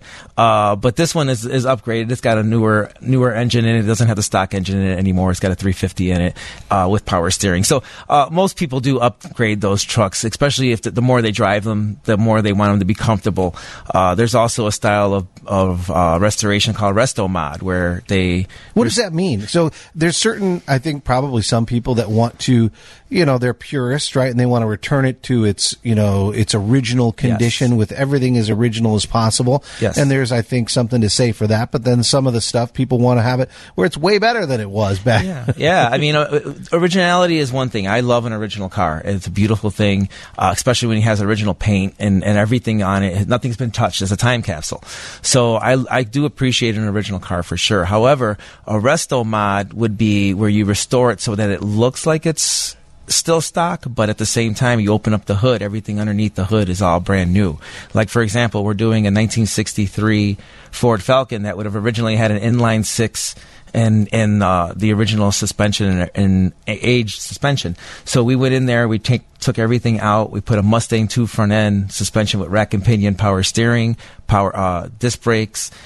We also put in a 5.0 Mustang engine as well. Wow. So lots of muscle behind this little, very light car. And of course, with the rear end, we had to beef that up, of course. So we got a Ford 9-inch rear end in the back with 4-link suspension and coilovers on the back, as well as disc brakes in the back for stopping power. So you guys have exhibited, all over the country, even out of the country at Geneva, which is the most prestigious car show in the world with the Golden Sahara too. And so when people come to you, do they come to you? And that's part of, I think, one of the important things that you do over at Speakeasy is that consultation side of it. So it isn't necessarily where people come in and have all the answers. Some do, probably they know exactly what they want, but some you probably sit with them, not only tell them what you're thinking might be possible, but might be best, right? Yes, for sure. There's a lot of times where people will come to me and they'll ask me, like, well, what do you think if I do this? I really want to do this, but what do you think? And I really love when they ask me for my opinion. It shows the trust and the faith that they have in me and the work that I do. And it makes me feel good to know that they believe that I can give them the advice that's going to give them the car or the truck that they really want. So, like one of the things we're doing right now is a glass roof on a 1969 Camaro.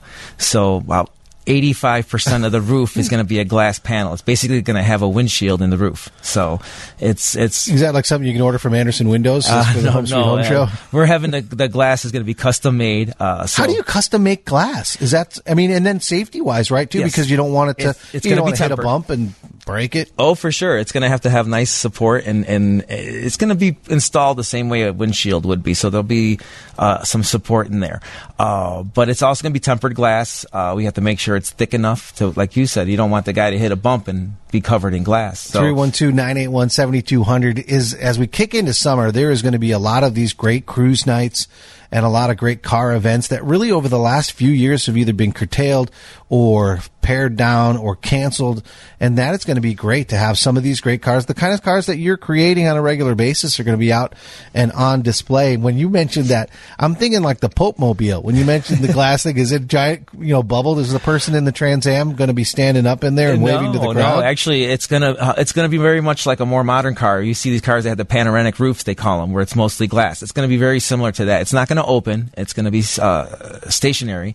But it's going to be a full glass panel. So it's going to be very cool to see once we're done. One of the things we're still trying to figure out is how are we going to finish the inside with the headliner and making sure it looks How do you have clean. a light? They overhead the dome light. How's that going to happen? Well, you're going to have to stand, hope that the moonlight is enough. That's it. That's it. Right. Sometimes you need a little help from Mother Nature, for right? sure. Yeah, there we go. Jinx, 312-981-7200. If you have a favorite cruise night you want to give a shout out to, we're going to take a break. We'll still have Greg Alonzo from Speakeasy Customs with it. And we're going to talk with Larry and Christina from Westmont Cruise. And for all the suburbs, they have some of the very best cruise nights and themed nights for car fans and car culture fans in all of Chicagoland. So we're going to talk with them in just a minute when we come back. So keep it here.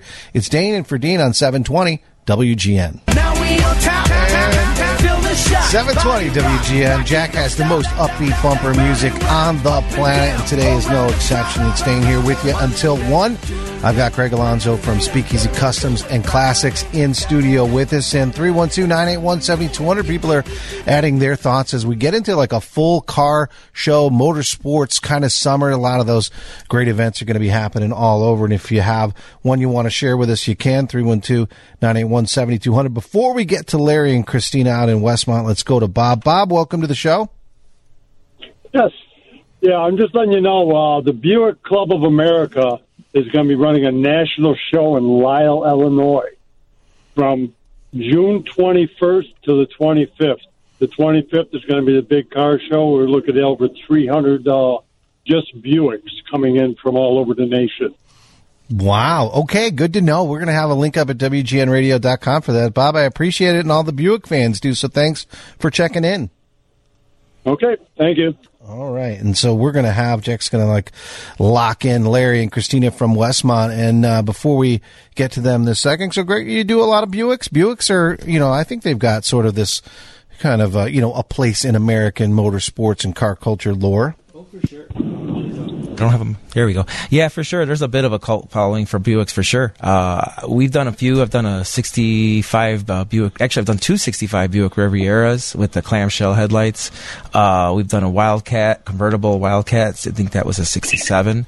But yeah, it seems like the Buicks of the 60s are really popular right now. And then probably older ones too, but the ones from the 60s are the most popular. You'll certainly see some Buicks out in Westmont. It is bar none one of the absolute very best places for cruise nights, and it's going to be back in full effect this year. We've got Larry and Christina from Westmont. Guys, welcome to WGN. Hello. Thank you for having us. It's exciting. Whenever you get that email that you guys have this, you got your schedule out, you know that not only a lot of listeners here on WGN, but people all around the Chicagoland area, they're making plans to see you in Westmont. I would say absolutely. We already had our first 2 weeks under our belt now. We start June 2nd, and we go every Thursday night from 5 to 9 p.m. downtown Westmont in June, July, and August, every Thursday, and then we wrap it up actually on September 1st. And last Thursday, we had our squad car night, and we probably had, we counted 367 cars by eye, but cars keep going and coming and going all night long. So who knows? We maybe even made 400 this past week. It's one of the things, like the squad car night is a big one, right? Because you not only have some local law enforcement vehicles, you've got vintage ones, you've got things that would probably be Andy Taylor's from Mayberry, right, all the way back. So you go, it's like the full scope of sort of those first responder vehicles. Yeah, absolutely. Actually, this year we had 94 squad cars and trucks, and the evening ended up with a parade, which was awesome. It's a fun opportunity, too, for a lot of kids to get together and kind of hang out. And usually there's some stickers and badges and things like that. So the people who got a chance to experience that, that they won't forget. But coming up, you guys always have some great themes. Obviously, people just show up and bring their cars on a regular basis, but you always have a different theme that's sort of highlighted and featured as well. So what's going to be coming up this week and then coming up maybe over the next couple of weeks here in June? Well, on June 16th, which is the Thursday coming up, we have GM night. And like you said, we have a theme every single week, but all makes and models are welcome every week. And people can go to westmontevents.com to get that information directly. But June 23rd, we have muscle cars, hot rods, rat rods, and dragsters. We have 3 different gentlemen who have been racing dragsters for years, and they bring those out. And on the hour, they get those started, and they'll have to wear their their earplugs at that moment because it gets real loud. But that's on June 23rd. June 30th, this is a new theme this year. We have the good old days, which we're going with 50s, 60s, and 70s. And then July 7th, we have an abbreviated cruising nights because that's our Taste of Westmont weekend. So that's our big festival in town from the 7th through the 10th. But then we just continue weekly having great nights. We have a truck night on July 21st, and that also features Jeeps. And then we have our fire truck night, which is another huge night on August 4th. But go to our website for all the details for all the things. You mentioned Taste of Westmont, and we really highlight a little bit of fast and a little bit of food here today. And coming up at noon, we're going to have one of the top barbecue stars in the world, just won Memphis in May, and so many other of the world championships. Tim Shear from Blues Hog is going to be here. And Westmont hosts a great barbecue competition on a regular basis, and you mentioned the Taste of. And one of the things that's different, and for the listeners, and there's some great car cruises and events. Lombard has a really nice one. Naperville's got a great one, and hopefully they'll all be back in full effect this year. But one of the cool things about Westmont is that you guys do work with the community. So this isn't a one-off kind of situation where you're in the parking lot of a restaurant somewhere and that's as maybe as good as some places might have it. But you have full, community support, the town, and it's integrated, right? So people bring their cars there, then they visit the restaurants and the stores. It works. Yes, so we actually are a non-for-profit, volunteer-based organization. So everything what we do, it's because everybody kind of jumps in and do the work. So, but we are, big thank you to our supporters, the Mayor Ron Gunter and the Village Board and Public Works, Fire Department, Police Department. Everybody supports, event. And we do close the street for 3 blocks on Cass Avenue, which that allows cars, to get in, park, and for people actually safely to walk on the street. Yeah, it's great. So give one more time before we let you guys go. We know you've got to get back to the rest of your weekend, but where is the place where people could see not only the schedule, right, but the exact locations, and then, of course, some of those other cool things that are happening in Westmont? Where can they go? Okay, so we our have website... on our website. I'm sorry. We have everything on our website, which is westmontevents.com. And that has the listing for Taste of Westmont, cruising nights. We also do pub crawls. We have a Halloween-themed festival called Wicked West Fest. And at the end of the year, we have our Holidays Festival. So all year long, we have community events in Westmont. You guys have a really fun job, not only for the people that love, sort of the car culture stuff and obviously those cruise nights there, right at home there, but just all the stuff that you guys do with the pub crawls and just kind of supporting the local businesses and restaurants and getting more people out there. I know Westmont is full, right? There's no room for people to move there, but for those people that may want to find a new hometown that's got sort of fun, right on the radar, Westmont is a place to go. So guys, we'll have links up and want to let you get back to your regularly scheduled Sunday, and thanks for jumping on the show today. Thank you. Thanks so much, Dane. All right. Wow. So excitement happening on the car side, and it is really great. And you can get there, and they close down the streets, and you can get in there and enjoy some of the restaurants. Certainly some awesome cars to be able to take a look at as well. We're going to take a break, and we come back. We're going to get on to some of the food. We've got Jeff Lawler for Geha's Restaurant when it comes to the fondue side of things. Not only the fondue side of things, 57 years and really listed, I think, nationally as one of the most romantic restaurants in the world, right? Certainly here in Chicago. And so we're going to talk with him when we come back. Keep it here. It's Dane 720 WGN. We are back 720 WGN. Hi, atop Chicago in the Skyline studio and talking a little fast and a little food. And not very many people can say that they have had a place that has been around for 57 years and that has such a great connection with so many different people in Chicagoland. And not only the connection for great foods and memories and family and that kind of stuff, but some very big love connections as well. And Jeff Lawler is on from the one and only Geha's Cafe. Jeff, first off, congratulations on 57 years, and thanks for jumping on the show.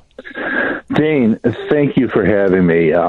It's a special month. It's a special celebration after the pandemic, and we are just having so much fun this June, and the best is yet to come in June. So. Chicago, great restaurant town, one of the best restaurant cities, maybe the best, I would always say, point of pride, best restaurant city in the country. And so what is it like to be in the middle of all of that sort of culinary greatness, but also have a place that is beloved, and for different reasons, not only for the great food, but also just you have this magical, romantic quality. You've dubbed the most romantic restaurant. So, Jeff Lawler, what is it about Geha's that makes it so romantic? Dane, a great way to phrase that. Geha's started as Chicago's first wine bar by John Davis, the founder. And he had gourmet meats and cheeses. He introduced live guitar music. It was in a dimly lit atmosphere that just created an aura about itself. I mean, back in the 60s, people weren't drinking wine, and so you had to be a little bit off center to be enjoying wine. I mean, people were drinking whiskey and beer. Then he moves it to our present location, 340 West Armitage, and he has a larger space that he has to build out, and he builds it out to feel like a wine cellar. It's dimly lit. He brings over the gourmet meats and cheeses and the extensive wine list, along with the live classical flamenco guitar music. And then he introduces fondue dining. In the 70s, that's where fondue dining rolled out. So he was right at the pivotal point to introduce fondue dining as a way of dining and people enjoying the food, the cooking, the dipping together, the friends coming together and the family coming together to just enjoy each other's company over a pot of our Swiss Gruyere cheese fondue. Then you add in the romance, where couples can come in and just find that quality time of enjoying each other uninterrupted. Geha's is like a place where people just feel they can escape from reality. Okay, they just come here to truly relax and escape. And I've seen that. I've been with Geha's for 28 years, and I've seen it time in and time out, how people love Geha's, because it's their place to just get away and get centered again and enjoy each other's company. And the romance continues to grow. Last night, a couple came in and celebrated their 33rd year of celebrating their engagement. Last night, we had a couple of 41 years celebrating their anniversary. We had 3 couples get engaged last night at Geha's. I mean, just in one night. So it's hallowed ground. It's a special place. I got to tell you, and this isn't just a story, right? This is, we're actually sharing some real experiences. And, it's one thing to talk about. It's another thing to walk the walk. And you have to have, it's sort of like, in Vegas, you got the Elvis Chapel, right? And you guys have a little bit of that mystique in there. And I'm part of it as well. So like on the night that we got engaged, where did we go? We went to Geha's, right? We didn't necessarily get engaged there, but it was like, well, where would be the perfect place to be? So of course I was more in the know. I knew it would be a romantic place, but she didn't know at that time that I had to like set the stage. And if you want to go ahead and put people in the best and most kind of amorous frame of mind, Geha's is the place to go. So not only, and for the listeners out there, not only are we talking about it and not only is Jeff mentioning it, but I lived it as well. So Jeff, how often does that happen? So it's one thing to have it happen in the restaurant but where people talk to you, it's like, hey Jeff, this happened to me. Well, just that last night, that couple that, the service says, what brings you in tonight? They've been coming regularly, but they just said it's our 33rd anniversary of our engagement, and we just wanted to celebrate getting engaged at Geha's. And I personally also proposed to my wife Carla at Geha's. And Jeff, is that because you were just there? You're just there, right? I don't know if you're obligated to do that, but you're just there all the time. Well, I was kind of obligated. If you think about it, in my 20 plus years at that time of organizing over 500 couples getting engaged, I personally have orchestrated, played a role in their engagement, created their plans with them. When it came down to me proposing for the first time in my life, I had the perfect plan, but and as professional as I am, when it comes to getting engaged or having people get engaged, I was a nervous wreck. Okay, but it went off. It was great. I had family and I had friends around, and I had to do it there. So I just had to make it a surprise. So I did pull it off. So. Jeff, we've got like a minute left, but we want to give, because 57 years, you've got some cool specials that are happening throughout the course of June. So go ahead and share those, of course, in the website. Sure. We know that's 340 West Armitage, but share the information coming up. Well, every day in the month of June, we're going to be giving away a $57 gift card to the 57th guest, the 114th guest, and the 171st guest that come into Geha's to enjoy Geha's.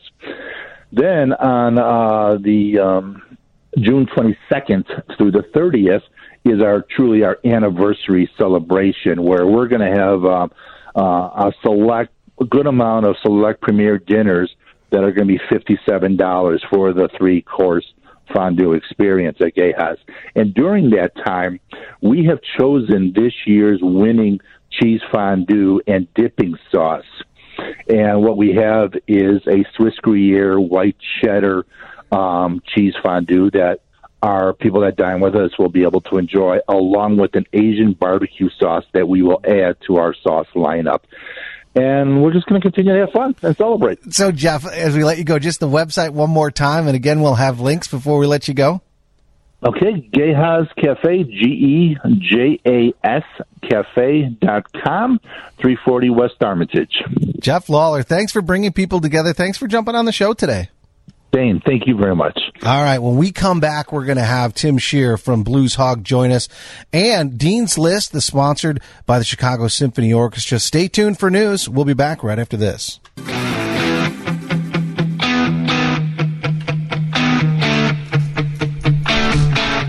7:20. WGN, it is Dane here with you, high atop Chicago in the Skyline studio. And as we talk a little bit of fast and a little bit of food, want to remind people that coming up after this segment, we're going to have a $100 gift card from the Barbecue Authority in Lisle. Visit bbqauthority.com to shop and learn more. So stay tuned. We'll announce. Jack's going to give some thought to how we're going to give that away. Maybe the 720th caller, right, to keep with, or maybe the 100th caller, right, for the 100th anniversary. We'll figure that out. So stay tuned for that. On the line with us, excited to have on one of the premier and preeminent pitmasters in the world today. You know him as the man behind Blues Hog, the man behind the Gateway Drum Smokers, Marble Ridge Farms. He is the defending Memphis in May Grand Champion as well, so one of the top world championships in the world. Of course, he just won the Taco and Tequila El Bandito Barbecue Smokedown Championship as well. So many titles. I don't know how he keeps them all straight. The one and only Tim Shear. Welcome to WGN. Thank you, Dane. Glad to be here, buddy. So how do you have a great family, and they seem to be really super smart too. So are they like tasked with keeping all of your barbecue titles, just sort of organized? How do you do that? No, I think their task is keeping me grounded, making sure I don't get a big head. It's very difficult, and I don't even see the reason or need for being grounded. I think you should just let it go, right? You just have to be indulgent, right? Because that's part of the creative juices that flow that allow you to be so successful in a bunch of different ways. So congratulations on all that success. And you know what it does? It makes you more busy, because not only all the things that we've been doing over the last, couple months, but coming up this next week, you're going to be back in Illinois for Tailgate and Tall Boys. We had, these guys won't be there, but some of the biggest, we had Old Dominion on, Matthew Ramsey, a little earlier in the program, but there's going to be some of the biggest names in country music that are going to be converging on Bloomington, and Blues Hog will be right there. Well, they will, and I'm super excited about it, so like you said, some of the top names in the country music world, and looking forward to that, and looking forward to cooking some good barbecue for them, and just enjoying the weekend. It's going to be a good time. We'll be set up out there with El Bandito, and we'll be making probably some whole hog, maybe some brisket. We'll just go through the whole deal. Just see how the spirit moves you. You don't want to kind of confine yourself, right? You just want to just sort of channel the barbecue gods, and then then see what happens. So much excitement for you guys winning Memphis in May. There isn't really a barbecue title that is bigger than that. It's the kind of thing that, regardless if you're into food or barbecue, you're still familiar with that competition and with that title. So talk about it. Has it been, there's been tons of success over the barbecue career that you've had, but has it been, would you consider it to be life-changing? Was the world different the day before than it was the day after you won Memphis in May? It's definitely our biggest win in barbecue, and yeah, it does. It opens up a ton of doors for us.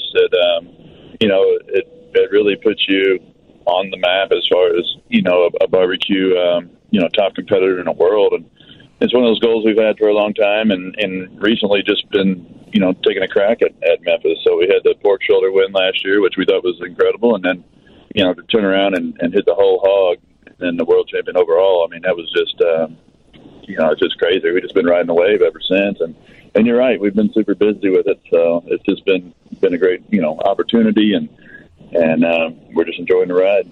Think about this, in the world of competition barbecue, typically, it's super time consuming, and then the equipment is cost prohibitive for your average everyday person. We talked with you when you ended up winning, at the National Hardware Show. You did a bunch of different things. So explain for the listeners where, the kind of, and this is the same basic philosophy and equipment that you used to win these world championships, is basically the Gateway drum smoker.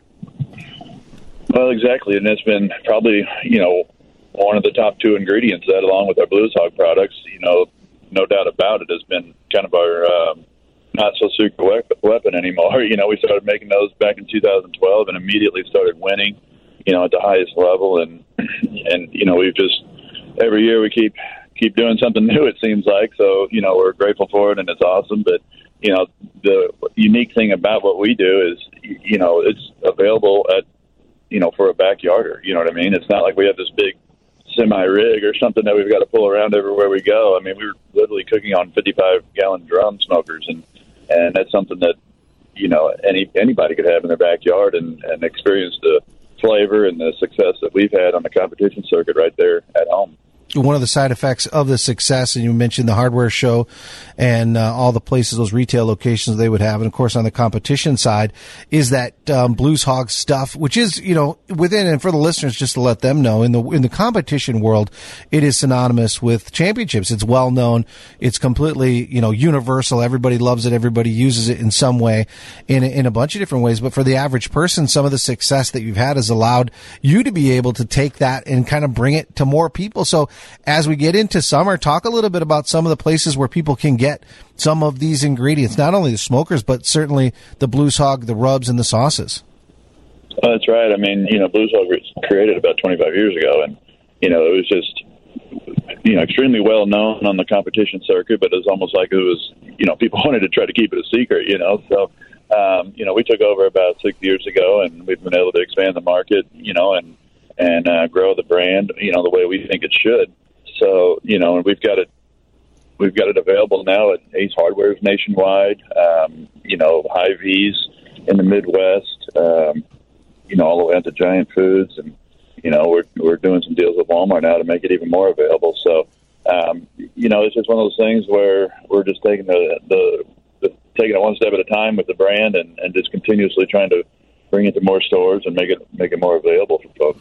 Well, it's exciting. We talk all the time how it's an exciting time to be a race fan, but it's also an exciting time to be Tim Scheer, right? And with all that, and for all the people that you're touching on this, because you're giving them the tools to be able to have and create some of that best stuff right in their own backyard. So there's a lot of people out there in the world that are going to be excited as well. So Tim, we're going to let you go, and I guess I want to let you know he's probably on hold listening, but Scott Thomas, Grillin' Fool, he's down there in St. Louis. He was able to come out, hang out, and do some things. I know you work with him on some things too, and so when we get back for the break, we're going to actually talk with Scott. But if you want to send him a little message right now or whatever, you can go ahead and do that.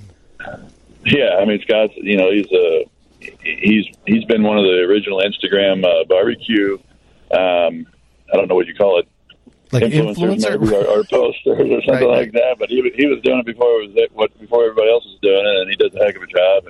And he does a lot for our brand as well, so we appreciate him, and it was good to see him down there in St. Louis. Yeah, so Tim, as we let you go, give the information, the sites, I guess, with Blues Hog and maybe some of the social media stuff so people can get in touch with you, get some of those products, or find out where they're available. Yeah, absolutely. It's Blues Hog, BLUESHOG.com on the internet, and then we've got at Blues Hog Nation and at Gateway Drum Smokers on Facebook and Instagram as well. So many ways to stay connected, Tim. Thanks for everything that you're doing. I know it's a busy time. Thanks for jumping on the show today. Yes, sir. All right. We'll see you later on this week, I believe. All right. We'll see you then. Thanks, Tim. We are going to take a break, but before we go to break, we're going to give out 312-981-7200 in order to win the $100 gift card from the Barbecue Academy. What should we do? Like, Jack, what do you think? Which caller? I suggested the 100th for the 100th year, or the 720th might be a lot of phone answering if you've got a better suggestion. 25. The 25th caller is going to win a $100 gift card from the Barbecue Authority in Lisle. Visit bbqauthority.com to shop and learn more. So definitely do that. 312-981-7200. We're going to take a break. When we come back, we're going to have Scott Thomas, the Grillin' Fool. So keep it here, Dane, on 720 WGN. 720 WGN. We are back and here until 1. And we mentioned a little bit with Tim Scheer, and excited to have on as we talk a little bit of food and barbecue. And this is the kickoff for summer. So a lot of people are out in their backyard, and some people lucky enough are at events like we were with him at Worldwide Technology Raceway for the El Bandito Barbecue Smokedown. Is the one and only Grillin' Fool himself, Scott Thomas. Scott, welcome to WGN. Hey, how are you? Hey there. So you heard, I don't know if you got a chance, if you're on hold, if you could hear Tim, but he said, of course, and designated you as one of the original kind of influencers on Instagram. You have been doing this for a long time. Yeah, 2015, I kind of dabbled in it, but actually 2014. And then 2015, I started hitting it hard. God, that's 7 years. Yeah. It's been a good run.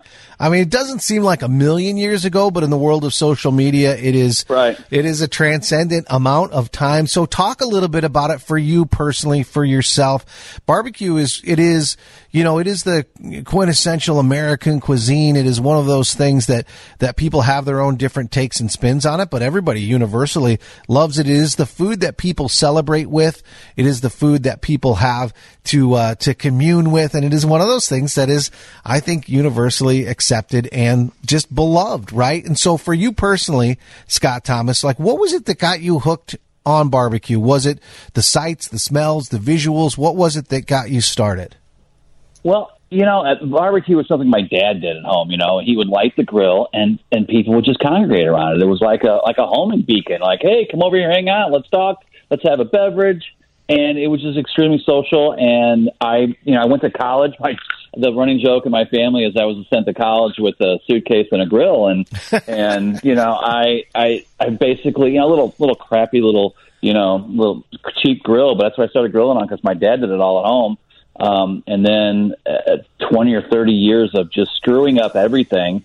I started a website called grillinfools.com to help people not make the mistakes I did, because I screwed everything up. At one point or another, I screwed it up.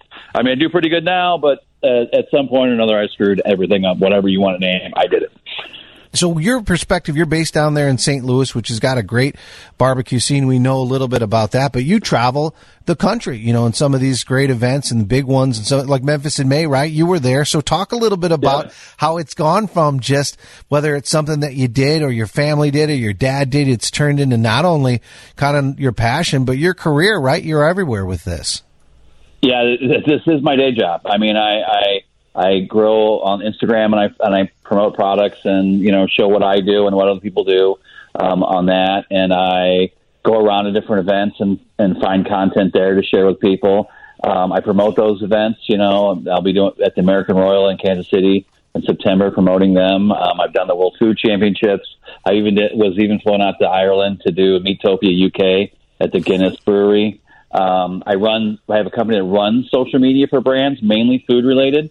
Tim, his Blues Hog stuff, we run their social. We do, you know, restaurants and you know, we do like the Eat Wheat people, that kind of thing. So we do anything kind of food related in social media. We can help with that. And so it's not like any one of these things is sustaining me, but all these things together, it's all pretty much digital marketing around grilling and barbecue for the most part, is a career, which is, weird. But I'm okay. I'm okay if it's got to be me. It's not. You know? It isn't weird. 35,000 followers on Instagram.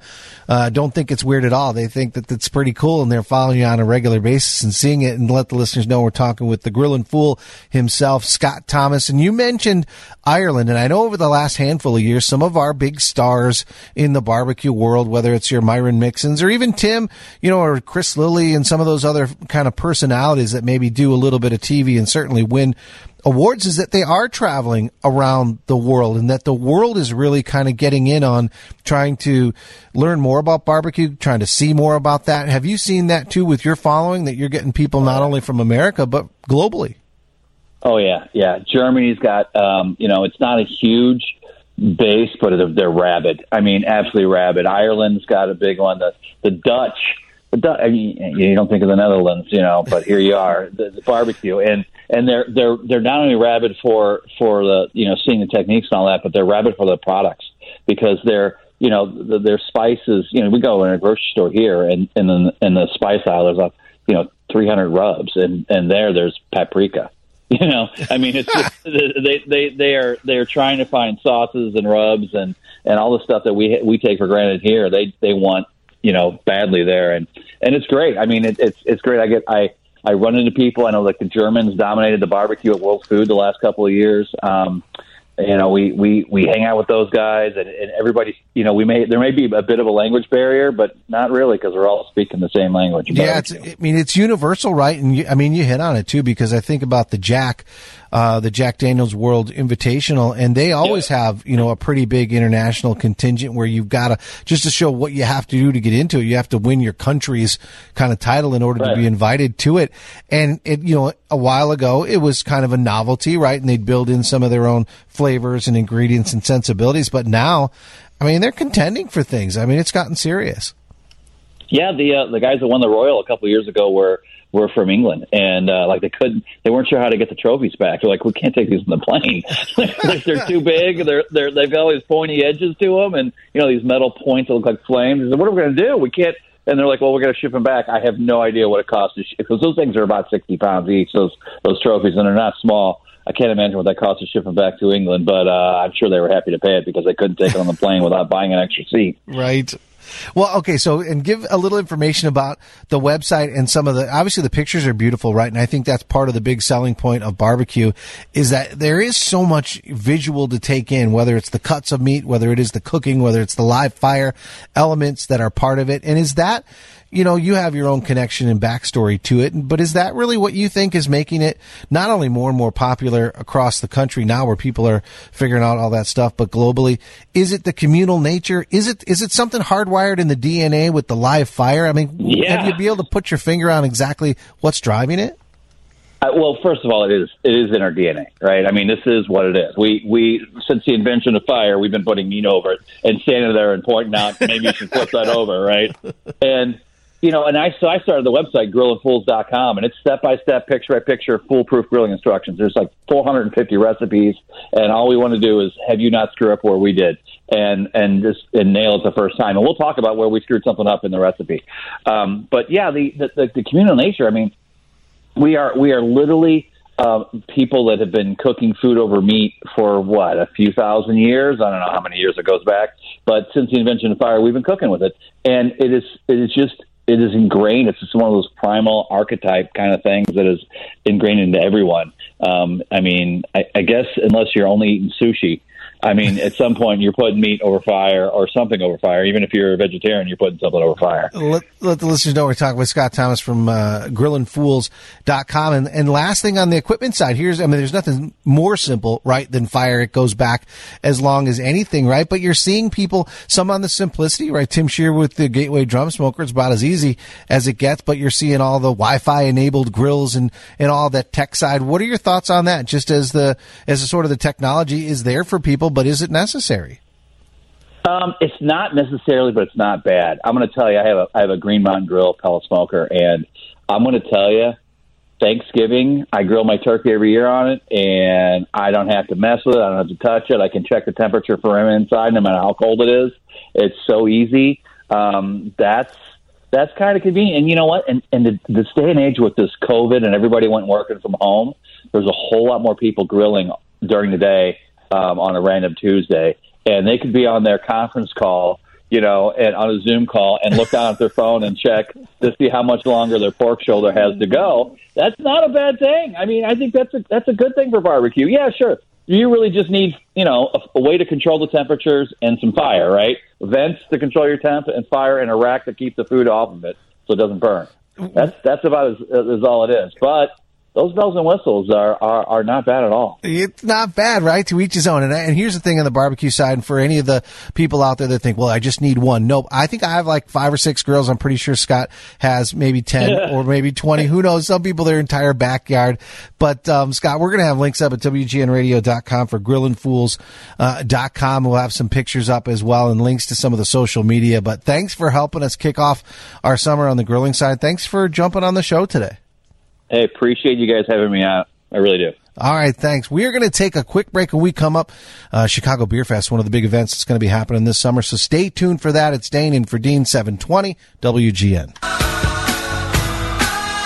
720 WGN. It is Dane here with you, high atop Chicago in the Skyline studio, in for Dean until 1 p.m. And one of my absolute favorite parts of Dean's shows, I know a big favorite for all the fans as well, and it is time for the Dave Schwan Far-Flung Forecast. Thank you, Dane. Good afternoon. It's 12:39, and today our far-flung forecast takes us to Marion, Ohio. Marion, Ohio has a population of about 36,000 people, and it was home to our 29th president, Warren Harding. We bring up Warren Harding in Marion, Ohio today because Warren Harding, as president, did something no other president had done on Tuesday's date, on June 14th, 1922, 100 years ago this coming Tuesday, the first president to be on the radio. Really? And since we're celebrating our 100th anniversary here at WGN, I think it's a great tie-in. Oh, that's great, Dave. I thought it'd be something scandalous or maybe something sort of outdated. Well, there were some scandals in Warren Harding's presidency. But what's interesting is that he would be what we would call kind of a techno guy back in the day. He was also the first president to own a radio in the White House.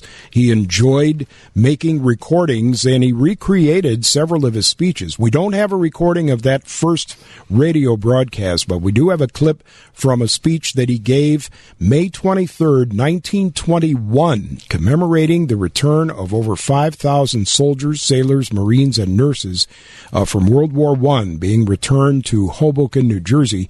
He recreated the speech on a recording a year later, May 24th, 1922. Here's a little clip from that speech. We shall not forget, no matter whether they lie amid the sweetness and the bloom of the homeland, or sleep in the soil they crimson. Our mindfulness, our gratitude, our reverence shall be in the preserved republic the maintained liberties and the supreme justice for which they died. That one's back to 1922. Wow, and 100 years ago. All that static included with it, no extra charge. Exactly. But, back then, of course, we didn't have microphones in regular use yet. That was recorded with one of those big horns that they spoke into, and you're literally cutting the record as you're speaking or playing an instrument. But Warren Harding spent much of his life in Marion, Ohio. It's in north central Ohio. He and his wife are buried there, and right now it is mostly cloudy and 77 in Marion, Ohio. Wow, all your Warren Harding fans out there, I know that they are taking notes. Thanks, Dave. Appreciate it. Sure.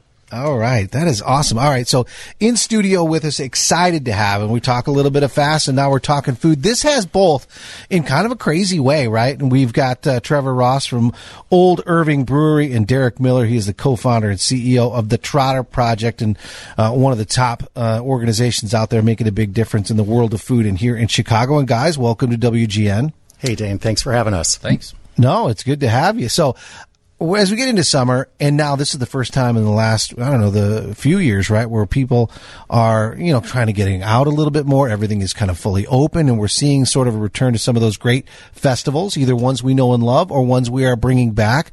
So, Derek, talk a little bit about this. It's the Chicago Beer Festival, correct? Yep, the Chicago Brew Fest. It's taking place on Sunday, June 26th at Rockwell on the River, and we've got over 30 participating local craft breweries. We also have Chef DeAndre Carter from Time Out Market and Soul and Smoke. His food truck will be out there. So we've got beer, barbecue, and a Sunday fun day for everybody, and for a good cause. So, Trevor, talk a little bit about, you mentioned there's 30 breweries, none up to the level of Old Irving Brewery. So talk a little bit about that. It's nice to have a beer event, right, to get out there and kind of share what it is that you do, not only with your fans, but, right, making some new connections as well. Absolutely. And, obviously, we're all really well connected in Chicago, all of us, Chicagoland breweries. And so I kind of took, my favorite of the group, and they're going to be bringing out the best of the best in terms of what beers are going to be featuring. They're all very on board with the Trotter Project, obviously, for very good reasons. All the community outreach that happens, and, of course, the scholarship program that they do for inner city youth. We couldn't think of anything to be more aligned with. Obviously, the pandemic has been really hard for everyone, but breweries were hit extremely hard. And I just think, right after that, we do not mind coming right out of the gates and doing these kinds of events to make sure that we're raising money for such great causes like the Trotter Project. And Trevor, are you seeing that, in the world, and we've talked about it in a number of different times, that the restaurant, the hospitality industry, especially with food and beverages, has been hit more, or maybe as hard as any other industry out there, that just as there's a lot of fans of the restaurant and brewery world that are excited to get out there and do some of these things, that you guys are excited to kind of put that behind you and get back to business as usual and get out there and celebrate with your fans. 100%. I mean, I think one of the first days that we were able to reopen, and I saw some of my old guests belly up to the bar, and I remember having the staff come back and start working again. I cried. I'm not gonna lie. I actually cried. Wow. And when we go back to these fests, I mean, it's nothing but hugs, and we all love seeing each other and having a beer. And I think at Rockwell on the River, I don't know if you've been down there. It is gorgeous. You've got this view of the Chicago River right there, so you can see nature happening right before you. It's just the perfect spot to have this kind of festival. And Derek, we kind of joked about it, that obviously the Old Irving is the best one, but 30 great breweries. We have a team photo of awesome brewing and beer related people here, and it is a very communal. Chicago is one of those towns, whether it's the restaurant side or the brewery side, it's just a communal kind of atmosphere. Everyone's kind of pulling for each other, supporting each other. So Derek, name some other people that'll be on site with us for this. Yeah. So in addition to Old Irving Brewing for the Chicago Brew Fest, we've got Eris Cider and Brewing House, which is absolutely amazing. That's the other important thing, is we want to make sure that we're shining a spotlight on women in the brewing industry. So you've got Alarmist, you've got Goose Island Brewing, you've got so many others. It's going to be a great time for us. We're going to take a break, and when we come back, we're going to talk a little bit more about the Trotter Project. For those people in and around the food world, they know what it is. We're going to enlighten some of our other listeners. And we're also going to talk a little bit about how the racing side of it plays into this as well. Kind of a very cool situation with some Chicago racing and some of the biggest stars in IndyCar. So keep it here. We're going to be back right after this. It's Dane on 720 WGN. And we are back 720 WGN until 1. And we were talking about Chicago Brew Fest, and we have Derek Miller. He is the co-founder and CEO of the Trotter Project. Now, We know all the great stuff that you guys do supporting great food causes here in the Chicago area and engaging a lot of those high-level personalities in the culinary world. And this is kind of fun, right, to have this event right here. And so talk a little bit about, for people that aren't familiar with the Trotter Project, just kind of the things that you guys done, whether it's the origins of it and what you're doing today. Yeah, so it is named after the late Charlie Trotter, a great chef here in Chicago. And we co-founded it. We're celebrating 8 years as a nonprofit. And what we do in a nutshell, basically, is we provide culinary arts and farm-to-school programming for kids on the south and west sides of Chicago. Actually, during 2020 and 2021, we worked with Jose Andres and World Central Kitchen right here in Chicago to double down those efforts of keeping restaurants lights on, doors open, creating healthy grab-and-go meals, and feeding tens of thousands of people on the west and south sides. So it's been absolutely great. But, now that we're coming into 2022, we're thinking about all the ways that we can further have fun and support, the culinary industry. And we have great deep roots with the brewers here. And so we thought, why not bring back our Chicago Brew Fest? And so that's what we're going to be doing on Sunday. It's exciting stuff. And, it's built in and encapsulated in really what is a great celebration. But to be able to help and support the breweries and the restaurants and bring that out. And because think about this, and the listeners will know this too, is that restaurants are the ones that are always sponsoring your events, whether it's your Little League team or whatever kind of charity event you got. And for them to need, help in a big way as well was kind of out of character, right? It really wasn't a comfortable thing. The restaurants were like, we're normally the one everybody taps on and we need help. Yeah, that's what we did. We, in 2020, 2021, we really dialed back our scholarships, pivoted those into grants and giving those out to restaurants, minority-owned restaurants throughout Chicago.